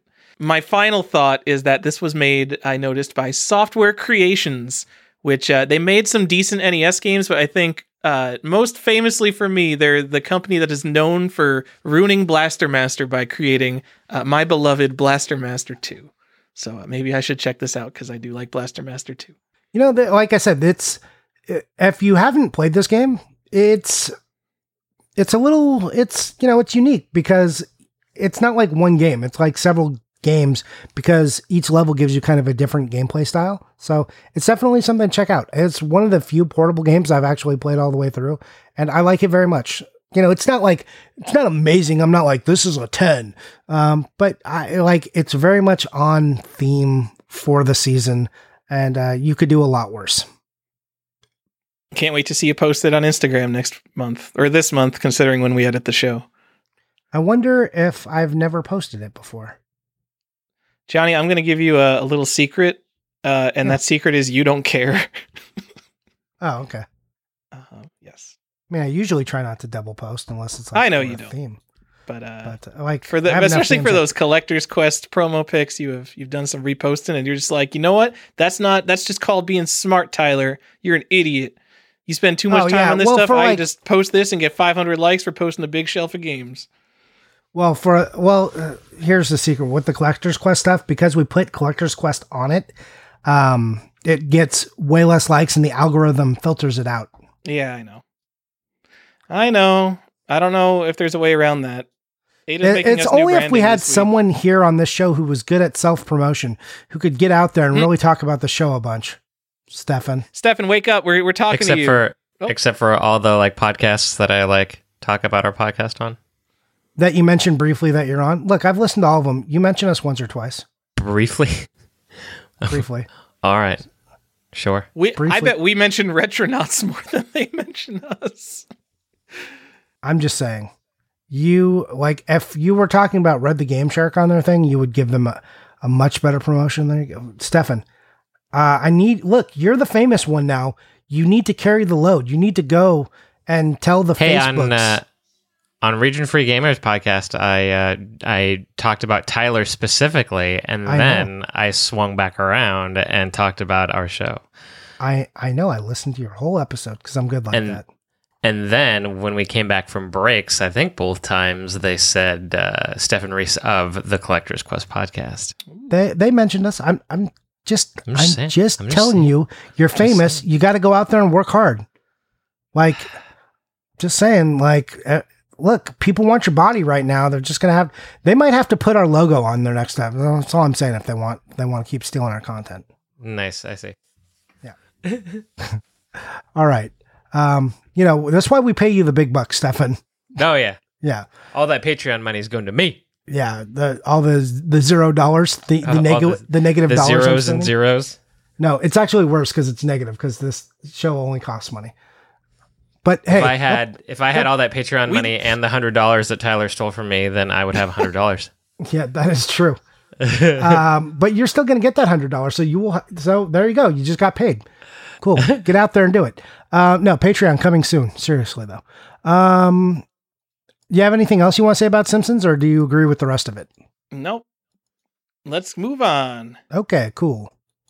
Stefan, that's you. What's your last game? What's the last one you got? Super Mario World. Woo! Let's do God. Nope. Come on. Well, you meant Luigi's Mansion? No. Actually, so my last one, we as we alluded to earlier, is another medieval game, but it's the medieval PS1 demo, which Johnny actually cued me in on this evening.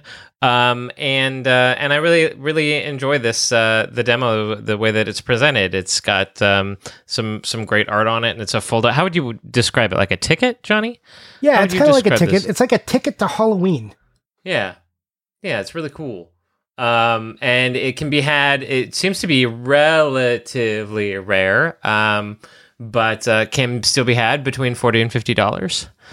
And you should say that there's multiple demos for Medieval on PS1. This is like a very specific one that's like before the game came out. It's not a magazine demo. It's its own thing.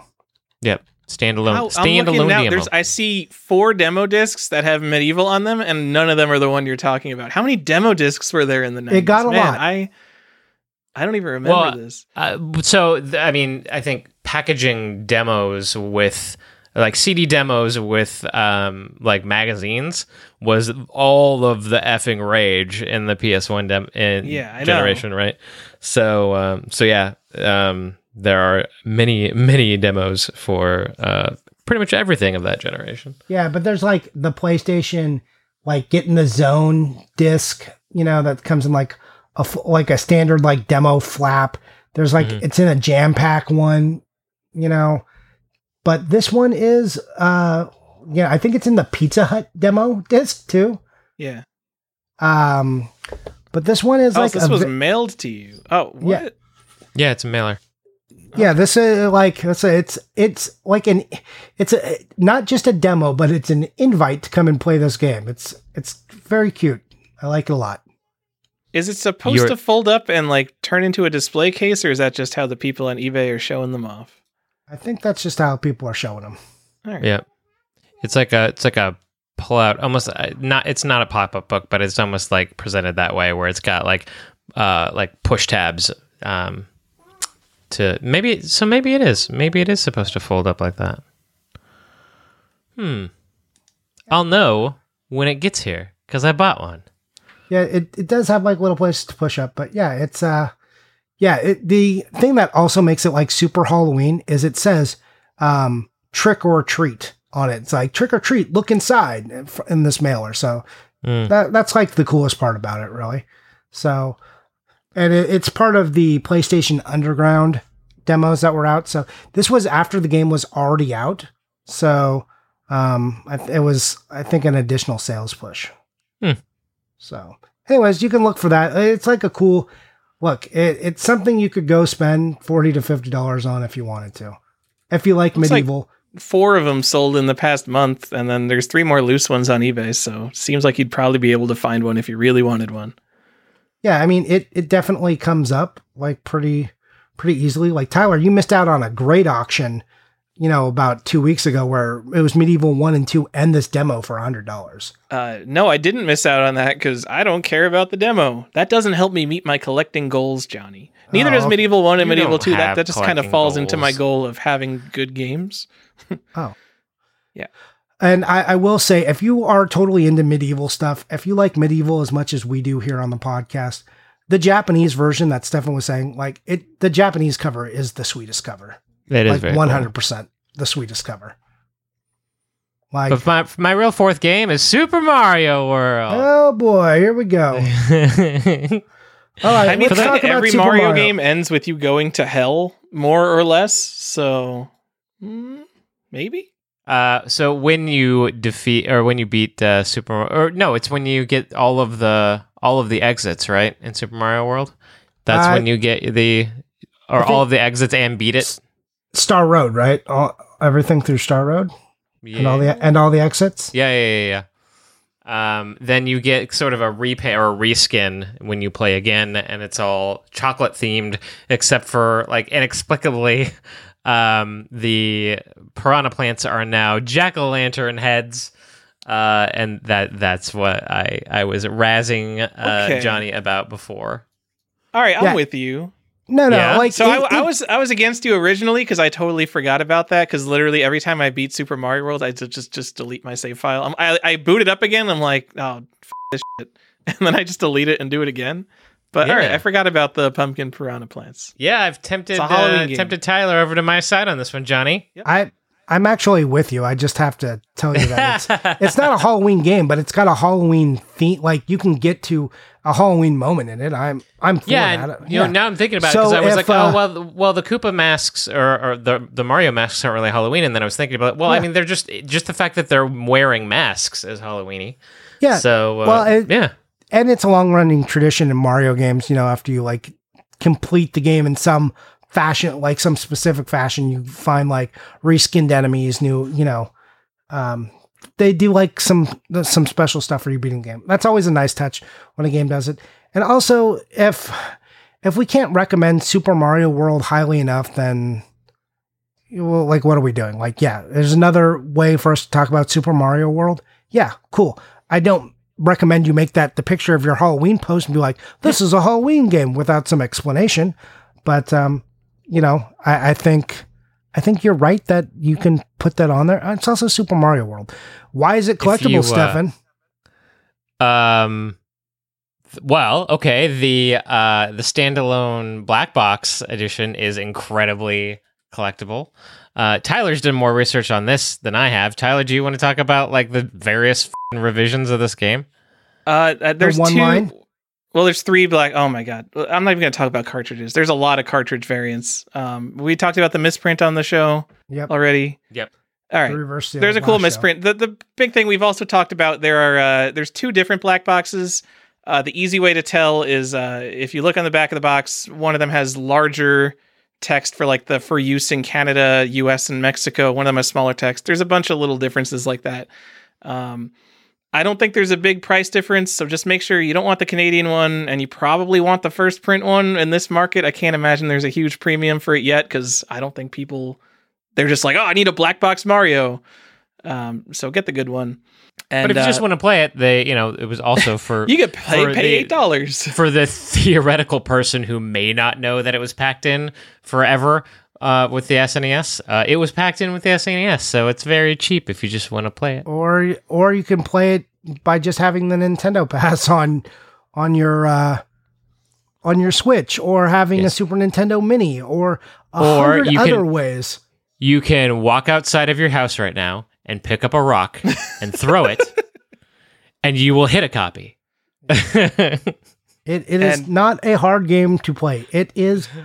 Unlike some games on this list, mainly ones Tyler talked about, super accessible. Yes.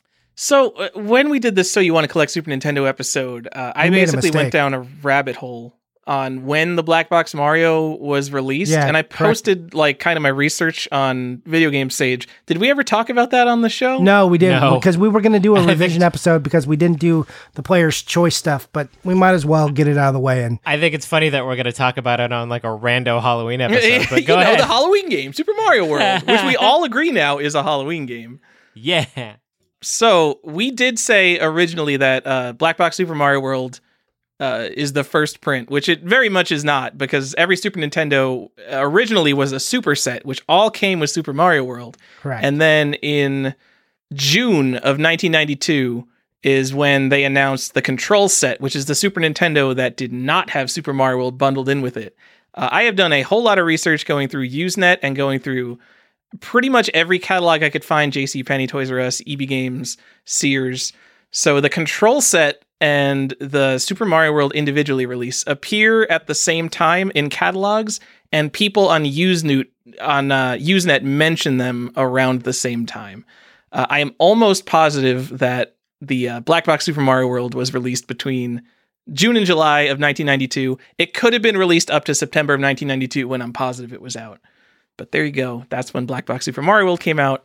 It's not a very special historically version of the game, but it is a very, very cool version. Well, but see, the thing is, the cart that you were going to get in the Super Nintendos was still in the first box, right? Because it was still the non-revision box, or the non-revision cart. So they basically reprinted that cart. So you still get the first print of the game. It's still, the cartridge is the same cartridge. Well, You say Depending that, which- but what I want to do is I want to find the earliest date code that's printed on a Super Mario Kart, because I guarantee the ones that came in the original Super sets are not the same date codes as the ones that were in the black boxes. Well, Super Mario Kart.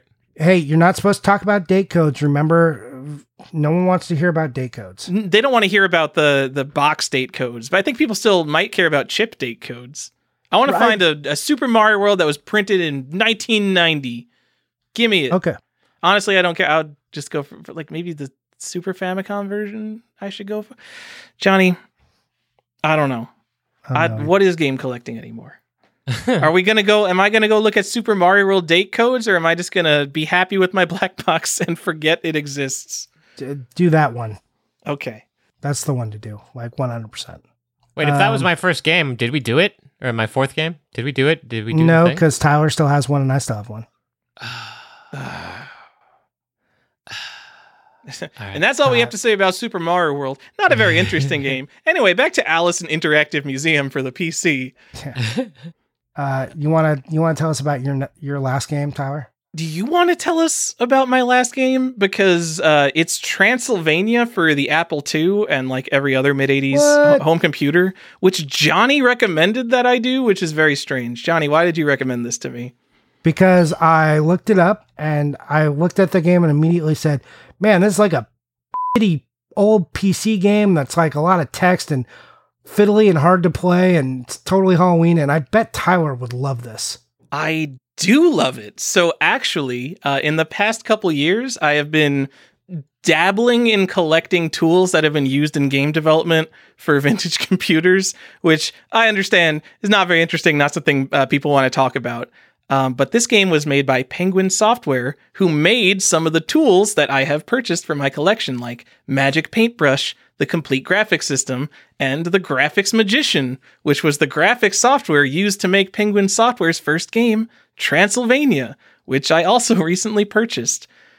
So it's a pretty standard adventure game, not point and click, text adventure game. But it has graphics, which is somewhat novel for the time. So Mystery House came out in 1980, which is really the first graphical adventure game that everyone points to. And this came out in 1982. But also Zork. Zork was on like PDP mainframes and stuff, but like the popular Zork releases also came out in the early 80s. So this is pretty early on in graphical adventures. It has great graphics. I've never played. It looks awesome. It looks cool. Did you buy a copy? Yeah, I've got a copy. Oh, you already have a copy of this. Oh, yeah. Yeah, I've already got a copy. That's why I was so surprised. Like, why would you tell me to pick Transylvania on the Apple II? What a like obscure game to go after. Right? You were like pretty proud of me in that moment. You're like, holy shit, he does listen. Absolutely. It's also it's like one of these games that you have to beat in a certain time limit. You have to go rescue a princess from a castle, and if you don't do it in a certain amount of real time, you just lose, because adventure games in the early 80s were fun. Losing because you didn't type your text fast enough, and the text processor wasn't like, don't know how to look at something. Probably a lot of fun. I'm sure Look At is a bad example. It does have a sequel too. Don't forget the sequel. It's got 2 sequels. Oh, 2 of them. Yeah. What are the sequels? So I don't know what the sequels are. Some people say the first one's the best. Some people say the last one's the best, but I don't care about the sequels. It's the Crimson Crown. And cool. I don't know what the other one is. Cool. That's as far as my research went on those, because I was like, this is a Halloween game I may buy one day because it's got a sweet box. The box for Transylvania is awesome. Yeah, and it's called Transylvania, which is just a cool name for a game. Yes, exactly. And I love getting vampire stuff. Just like so nerdy. I'm like, like I'm making fun of those vampire LARPers. I think it's because I secretly didn't have the courage to LARP myself. I didn't have the confidence to be out there pretending to be a vampire. That's probably it, true. Johnny. Yeah, that's not true. But I did, like always as a kid, think vampires were cool. I dressed up as Dracula a shit ton. I love Castlevania. That wasn't an accident or anything. So the minute I saw a game called Transylvania, I was like, why am I just learning about this? And I slipped in a game that's coming out, I guess, towards 2021, but I can't remember, like the Vampires of Wallachia. That's not the right title, but it has Wallachia. If you don't know where Wallachia is, it's basically where Transylvania is. It's big part of the vampire lore for Dracula. Anyways, check it out. if you don't know. Also, a really good book called The Historian, which it's kind of like a vampire, a quest to find Dracula in modern times. Good book. Check it out.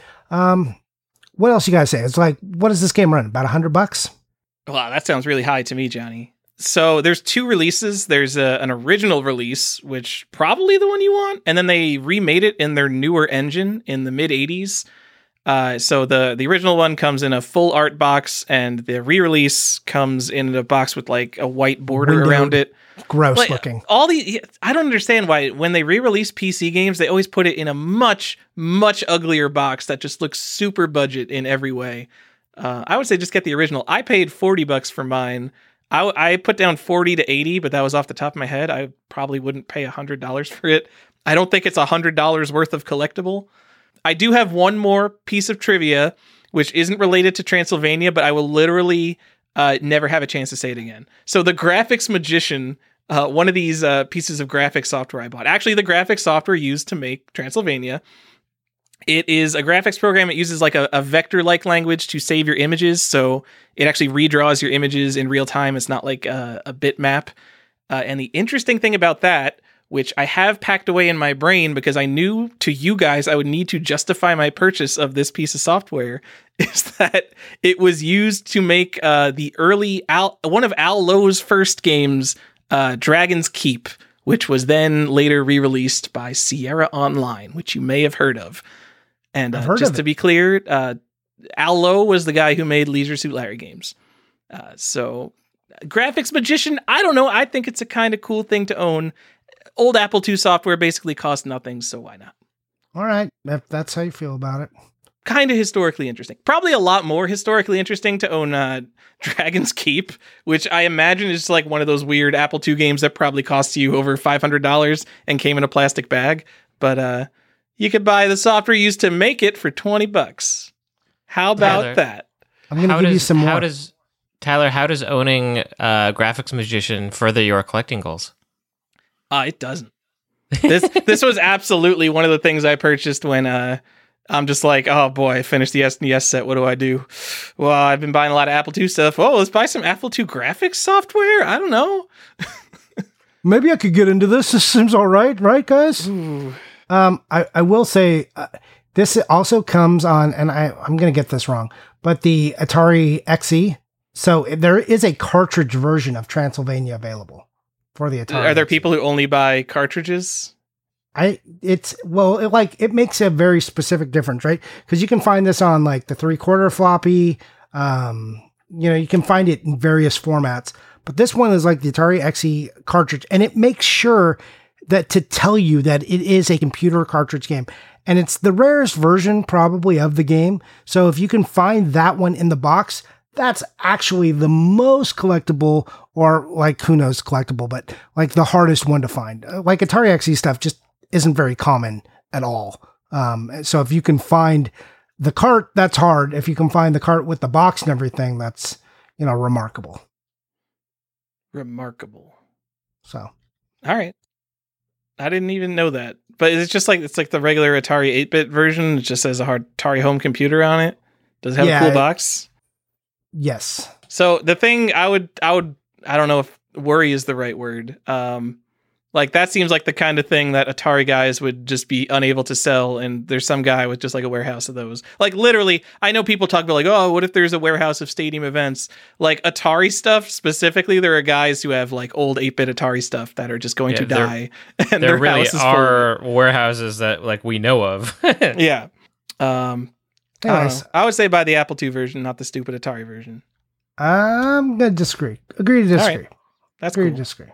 But like really, you should, like if you want one, just buy one with a cool box. Don't buy the windowed box one. Whatever you do. I don't know why this thing is like when something becomes a budget title, they're like, let's put the box art in a tiny little window and make it look like garbage. Don't get it. Doesn't make sense. Don't do that. Stop it. All right. Anyways, that's a cool game you can go find. Boom. I was like really happy that Tyler knew what that game was. My last game is another like off the wall one for me. And this is Friday the 13th, the computer game. So, and this is for a few different systems, even though it's called the computer game. You can buy it on the Commodore 64, you can buy it on the ZX Spectrum, and you can buy it on the Amstrad. So these are like, it's pretty obscure. It's hard to find. The ZX Spectrum one, totally easy. Got awful art on it. You can pay $25 for that if you want to get it. You're going to have to like open it, your search up to worldwide on eBay to find that, but you can buy it. It's not a big deal. No problem. The Amstrad version is the hardest one to find complete. You can find like a disc of it. It's about, give me anywhere from $50 to $100. The one I like best is the Commodore 64 one. And I think the Amstrad version also had this, but it had the sweetest pack-in I've like ever seen in a game. And I don't know why this even exists, but it has foaming blood capsules that it came with. Like, Gross. what? Stop. What is this? Like, what? It came with a little package and it says foaming blood capsules. You're like, why would they include, like, so you can pretend to die while playing Friday the 13th? It's like so bizarre and It's awesome. not a feely, it's a tasty. Like, I like, there was one that sold with the blood capsules like a month ago, and I found out about this late and missed it by like 2 days and was so sad when I found out about it. So by the time you guys hear, like a month and a half, 2 months. But I'm going to look for these blood capsules forever, never find them. Just never, ever. But yeah, also the cover on it is pretty cool. There's some variants of the cover even for the Commodore one. So check it out. The Commodore one, also, it looks like a tape. Like if you aren't familiar with the ZX Spectrum, and why would you be? Or I should say ZX Spectrum, right? You Better should say get it that. right, Johnny. Yeah. So like, I've got to remember European ZX Spectrum. They came on like cassettes, like that you would put into your computer, but they look like just like old school cassettes. So don't be like, that's not a game. It is. So you could very easily confuse it as not. But Yeah, dummy. yeah, it's awesome. You damn kids, get off my lawn. You weren't loading your games off audio cassettes. You Yeah. weren't either. Dude, I never was. Absolutely not. Yeah. So it's got like a sweet cover. It's got like the original Friday the 13th, like art with the mask and the blood and the knife through the eye. Like, this cover is so good, except for the ZX Spectrum, which looks like somebody's like 12-year-old cousin was like, I could draw a Jason mask floating in the sky. It's terrible. Go look at it. It's like, it's times like this I wish we were recording so I could just show you a picture of how dumb this is. But We should start doing a video version of this podcast. who would edit that? Not Tyler. We did. We wouldn't. That would be a Patreon thing, and then we could just okay. put it out there. All right. Anyways, so go ahead and check that out if you haven't.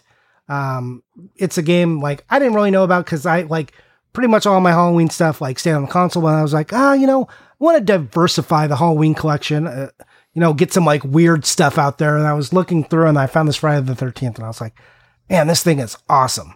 So I hope you think it's awesome too. I haven't bought mine yet. So let's create my own competition. Let's fight for these blood capsules.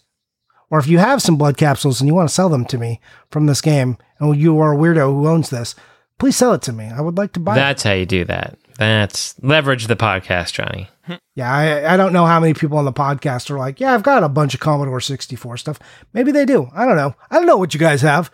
I bet you guys got a bunch of cool stuff lying around and you've been like, Johnny hates this kind of shit. I don't want to tell him about it. And remember, if it's even loosely tied to Halloween, I'm like, yes, I will spend weird money on it. Why am I buying foreign Virtual Boy games? Who knows? Halloween knows. That's who. All right. And that's 12 games, 12 Halloween games. It's actually a little more than that. Whew. But I'm going to give Johnny, you one bonus I do want to one. say that Friday the 13th comes with there's a cassette and a disc version for the Commodore, and they both are red, so they will stand out. Yeah, they do. Put them with your Maximum Carnage and Doom set. Everybody on Instagram, go buy. It's part of the red media that's not normally red set. That's a pretty important set. True. Yeah, you should get that. Make sure you're getting some N64 games too, because that's got some red ones. All-Star Baseball 2000, is that one? Dude, I don't know. That's a good one in the red garbage. set. Yeah. We should make that a real Collector's set. Quest Colors. We should do that You one. should save this for the Collector's Quest Colored Red episode. We're definitely doing it now. It's going to be one of our Flesh with Plush like episodes. We're going to promise it for 2 years. Then one day it'll just come out. It'll be great. I'm putting it on the ideas list. Collector's Quest colors. Coloring with Collector's Quest. Part of the Crayola series. All right. The bonus game time. So this is like a dumb game, and it is for the 360. So Xbox 360, you may know that you can download Castlevania Symphony of the Night. Whoa, weird. What did you know? Yeah, did you know that you can also get a disc version of this game if you buy the Konami Classics Volume 1? It's part of the 3-pack. It's the top one. It also comes with Super Contra and Frogger. Whoa! But also, this game is weirdly $45 to $50. And sells consistently and isn't for a system like the Xbox 360, which there's just a ton of, every game is made and there's a ton of them and you can find them everywhere. This one isn't that common. Yes, fairly common. You can still find it pretty easily, but in comparison to the other games on the system, kind of hard to find. So yeah, take a look out and Konami Classics. You want to complete that Castlevania collection. Here's like a hidden little gem for you to go out and get Konami Classics, so you can have that Symphony of the Night boxed if you want to spend $45 on something dumb. I'm not saying I would do that. I definitely did that, but it's something you should do. Nope. All right. There. Also, there you it said is. it comes with like a disc. It is one disc. It's like a compilation. Yeah. This? Oh, there's a volume 2 as well. There's those assholes. Yeah, and that so they've got Contra, but they're like, we can't give away Contra on the first one. Put Super Contra on there. Yeah. But I'm pretty sure it's the arcade versions like that came Attack, out on right? Xbox 360. Yeah, and it has Russian Attack too. But they're all the arcade ones. Because I remember they're like, oh, Contra's coming on 360. And I looked at it and I'm like, nah, that's not Contra. No, it's much worse than the NES version. All right, so that's the Halloween episode. That's one of them. We got another one planned for you. Woo! Got through it. And we talked about a lot of ancillary stuff, and I think we had a really interesting spectrum of games here to talk about. Some interesting I wasn't even really sold about Super Mario World being a Halloween game, but by the end of it, I sold myself. Nice. Good, yeah. That's what Collector's Quest is here for. We can, while we're teaching people other things, we can learn something about ourselves, Stefan. That's right. All right. That was very much you guys having a hug. Cool.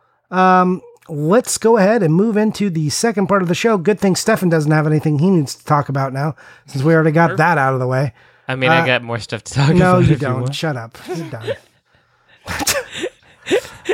Nice. That's fine. Nice He times loves for you. it, Johnny. I hate that he loves it. I know. He has no shame. No, he absolutely, you didn't know this about him?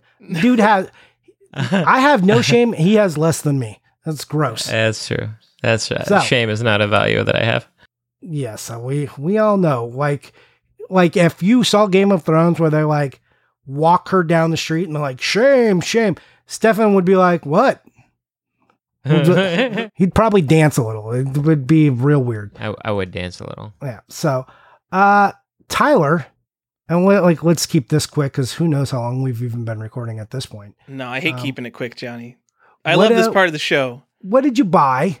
And did you sell anything? And what did you play? I bought Saw and Medieval 1 and 2, actually, very recently, on topic with the show.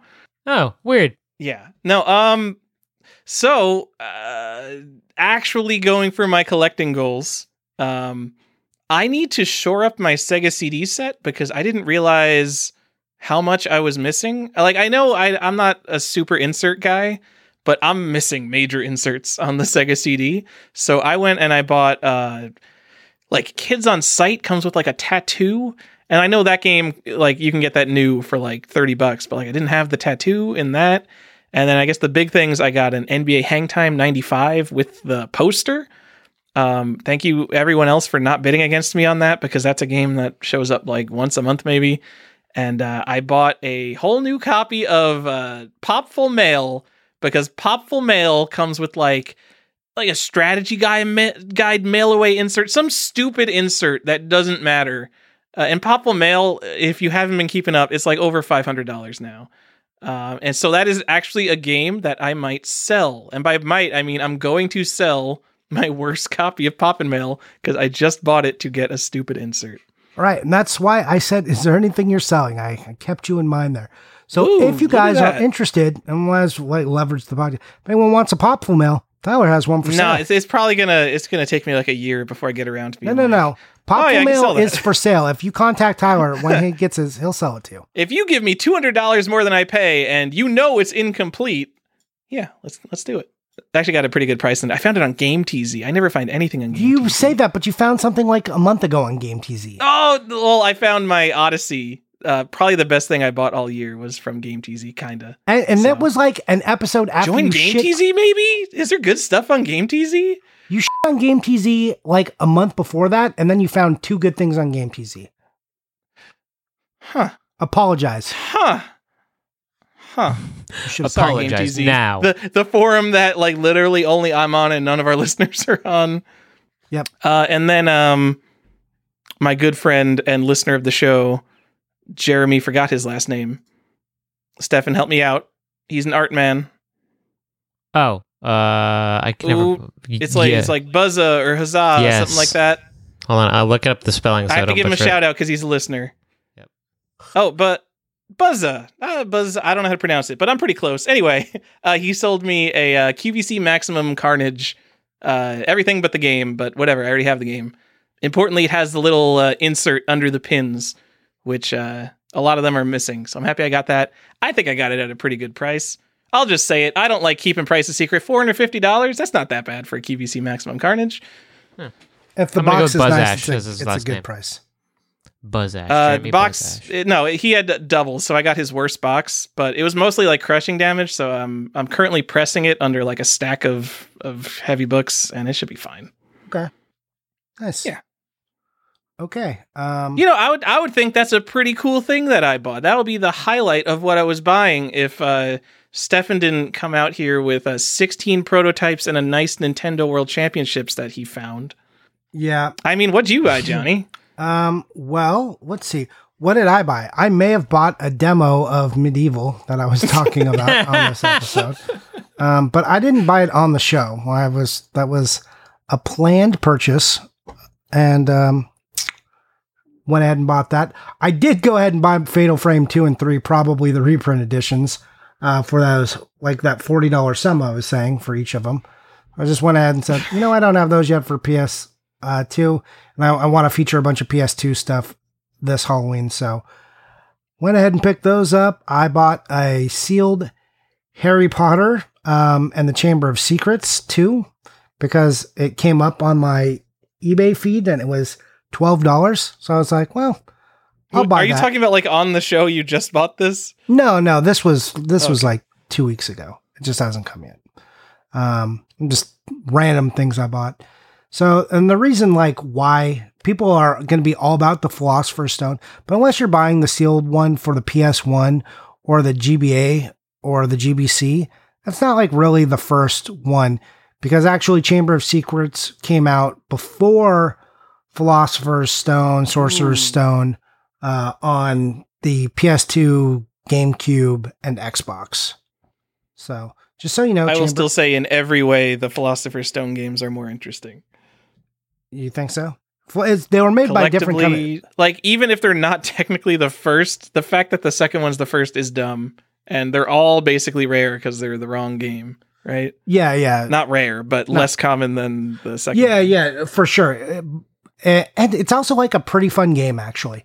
It's like a weird, like Zelda not Majora's Mask, Ocarina-esque style kind of adventure game, like just the way the graphics look. Not that it's obviously not Ocarina of Time, but it's in that style.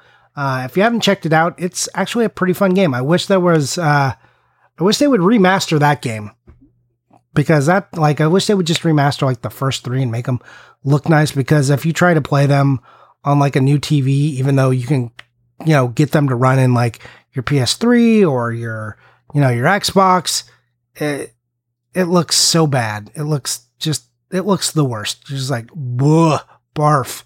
So gross. Anyways, that was a random thing that came up. So I was like, yeah, I'll buy that. That's cool. because I'm always just buying random Harry Potter stuff.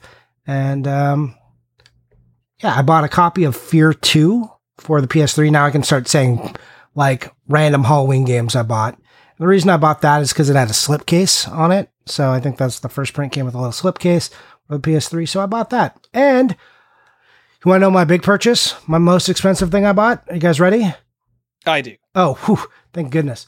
Winter Blast, Summer Blast 2-pack, the double pack, the 2-for-1, rare Wii game, garbage, total trash. It's one of these Johnny, games. you said you bought this on the last show. Did I say it? Johnny, I know because I edited that show today. Okay. Well, I already said it. All right. That game came. And then I commented, wow, that will probably be rare, or one of those that you bought will probably be rare, because there's always some rare multi-pack. Yeah, it's the worst. Anyways. Maybe it might even be worth $6,000, Johnny. Nope. Let's hope Super it never Monkey is. Ball, player's choice is the joke there. Yeah. Because we got to explain jokes because someone didn't get it. And BT Dubs, guys, there's a Switch double pack coming out, Target only. I think it's Mario Party and Mario Kart. Going to be an exclusive Target double pack. Don't miss that. You don't want to spend $6,000 on this thing in 35 years. Just saying. Nintendo first party. Whoop. Anyways, that's what I bought. Great. I didn't play anything because life. Stefan. Uh-huh. Go ahead. What are you playing? No. Tell us the other things you bought. Like Tyler, it gets more embarrassing. It's not even over. Okay, so in part of that same lot, I got a few jackets that I was missing, and some like internal employee stuff. One thing that I did also get was a gray counselor jacket. So I'm actually gonna be helping the party that I acquired it from to rehome that jacket. So it may be available when you listen to this podcast. So hit me up if you're looking for that gray counselor Metro jacket, which is very, very desirable. And all those proceeds are just going to go to the original owner. What else did I do? So this weekend, actually, I am headed up to the Seattle area to pick up some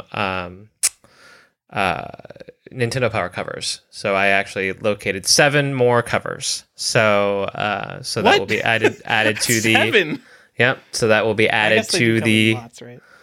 Yeah, generally, because when you find an artist, you typically, or at least I've been in the position where I've been able to kind of just whatever they had that they worked on for Nintendo Power, I pick all of it up. So essentially his entire body of work for the magazine is what I'm going up to pick up. I mentioned the Magical Quest cover, but also the Secret of Mana cover, the Pugsley's Adventure. Was that what it's called? Yeah, you can post it for Halloween. Yeah, so I got that one where it's just Pugsley like snapping his fingers or whatever. I got the I'll be picking up the Ninja Gaiden cover, which is amazing. The Tetris cover, which I haven't talked about yet. So that's going to be awesome. I love the Ninja Gaiden cover because when you first started collecting Nintendo Power covers, I specifically mentioned, like, even Stefan, if you ever find the Ninja Gaiden cover without the stupid ninja guy in front of it, that would still be super cool. And there you go. And that's what it is.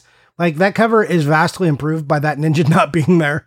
Yeah. So I'm hoping it fits on my scanner because if people listeners know that I have a very high quality scanner now, and so what I'd love to do is to be able to scan it at a high enough resolution that for future conventions I can use it as like a photo op.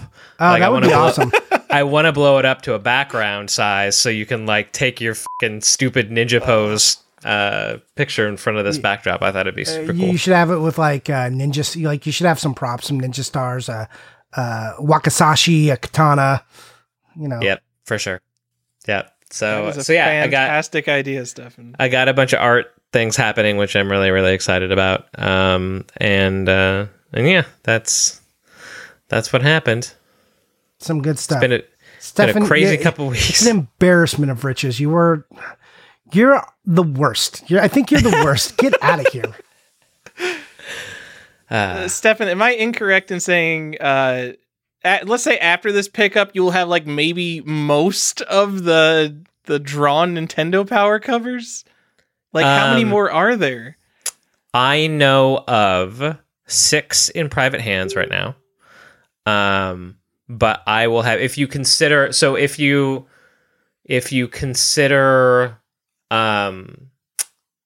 the clay covers as covers, right? So like my Wily maquette, if you say like, okay, that's the quote unquote cover for the for that issue. I have around 26 covers, which is a ridiculous thing to say. And it's a very ridiculous thing to say. Yeah. So, hey, off the top, how many claymation covers were there? Like 9, and I have so I think there was 9 clay covers, and I have 6 of them. And one of them's gone. How did that even exist? Stefan, that's just wrong. Stop it. The mansion is gone. The Metal Gear robot is gone. The so I guess there's a couple more because there were 2 Mega Man ones, right? I have the Mega Man 2, and then there was a second one. It was a different Wily ship. So that's gone. The DuckTales computer is gone. What about Blue Clay Mario? And Blue Clay Mario was not made of. He was made out of model like oil clay, not polymer clay. So he just collapsed under his own weight shortly after he was photographed. Oh no! Yeah, because it basically, so they had the artist who did the first issue, that cover, worked for Will Vinton Studios, and if anybody who knows anything about Will Vinton Studios, he basically did all of the popular stop motion product throughout the 80s and 90s. So because that artist was from that studio, they used the medium that they had, which was this oil clay that is made for stop motion, so you can continually move it. But that doesn't stand the test of time because it never dries, because it's not supposed to. So the first cover collapsed under its own weight shortly after being photographed. As Johnny mentioned, the mansion is gone. The Dr. Mario is presumed destroyed as well. And then if you could also count the very, very last cover, I actually know where it is, but it's not currently available. Ooh, I can't wait to see that one. Yeah. Cool. I'm working on it. So you have most of the existing ones. Yes. Which is a dumb thing to say. Now, I think I have all of the existing clay ones. So here's what I need you to find for me. Okay. And I need you, it's fine. It can go live in the museum, but it needs to be for me. I need you to go find the Castlevania Dracula's head. Mm-hmm. Okay. That's a popular one that people are like, oh yeah, well, do you have Dracula's head? And I'm like, no. And they're like, whatever then. Well, I would also accept the helmet or like the weird like armor that guy is wearing, his red sash. Sure any piece of that. That stuff looks off the rack. Like I'm pretty sure that was just like costumey. Same thing with like the ninja costume. I'm pretty sure it was just like Halloween store costuming. You could probably find that off the rack. Stefan, find it, because you know what? There's the BFG in Doom is actually based off a real toy gun from the early 90s. And like that toy gun is collectible because you could literally see the BFG was actually that gun, and then they mirrored it to make the other half. And that it's not like super expensive, but it's collectible. So you should find Dracula's head and start selling them. Well, I think the head is probably not off the rack, but I know that the armor that it looks a little nicer than off the rack. So it may have been like whoever they may have just hired out like a costume shop in the local area. Yeah. You know, because they have those where you can buy like a little higher degree costume. But like a rental tier. Yeah, so we should find that armor, right? And then for Collector's Quest, we should have that as like your second photo op, where we'll get someone to sculpt a Dracula's head or just buy one. And then it should be Johnny's head.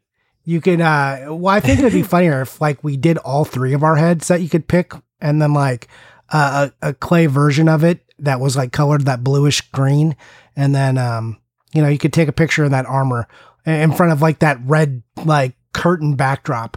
We can recreate that fairly easily. Yeah, I'm into it. Yep. Whenever we go to conventions again, whenever that exists. Yeah. Anyways, is that all you got? Is there any other one of a kind, rare prototypes, 101s, legacy pieces you need to talk about on this episode? I just bought an Illusion of Gaia prototype tonight, actually. Oh, okay. If we're talking about you it. asked us if you should buy it, and it wasn't like an outlandish price in this world of outlandish prices. And you're especially like, for buy like this? one of my favorite games of all time. Yeah. It's Yeah. like, should you buy this thing that is one of your favorite games? Yeah, dummy, Yes. go get it. So I did. Yeah, good job.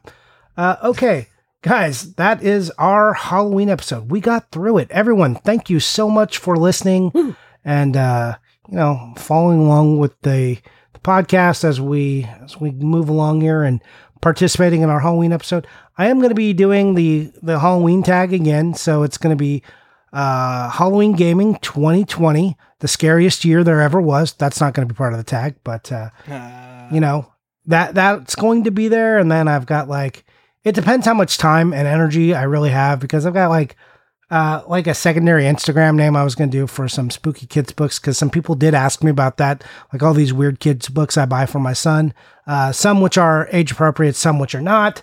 So I was going to do I didn't want to tear up my thread with that. So if that's something you're interested in, let me know and I'll start getting those out too.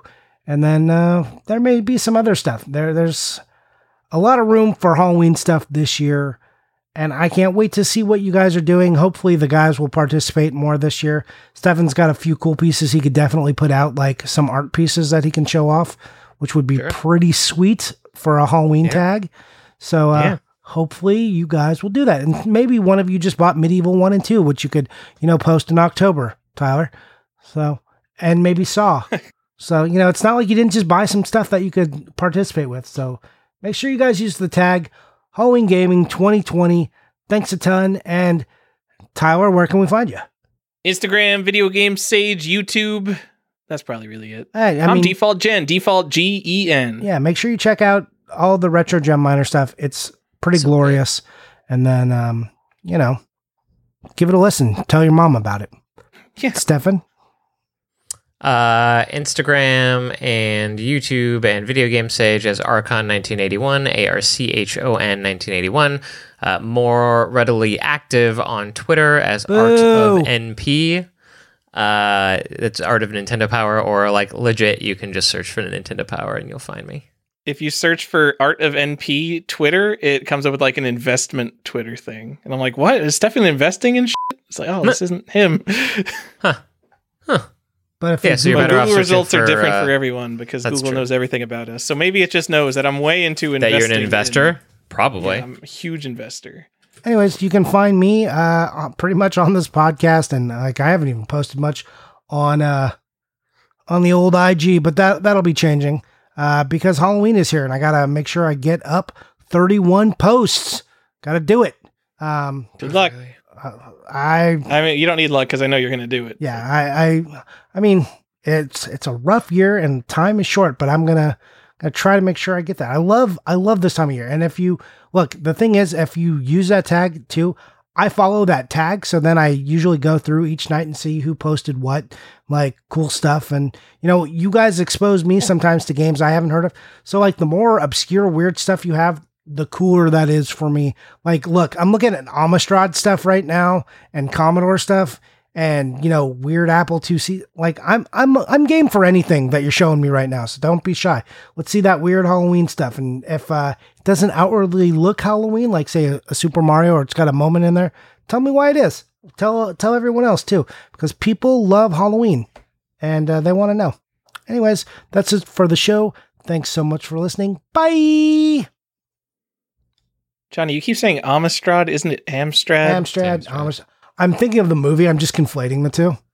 I keep hearing Amish Drive. Amish Drive? I'm like, what? Yeah, yep. So Amstrad. Yeah, it's Amstrad. Just put a note in the show that Johnny is just confusing. No one words. even knows what that is or cares. They're going to be like, Amstrad, that's a movie I saw once. I don't even have that console. That movie made me feel some things. Now, there's a bunch of older dudes who are going to know. They're going to be like, did he say Amstrad and ZX Spectrum? God, this guy's an idiot.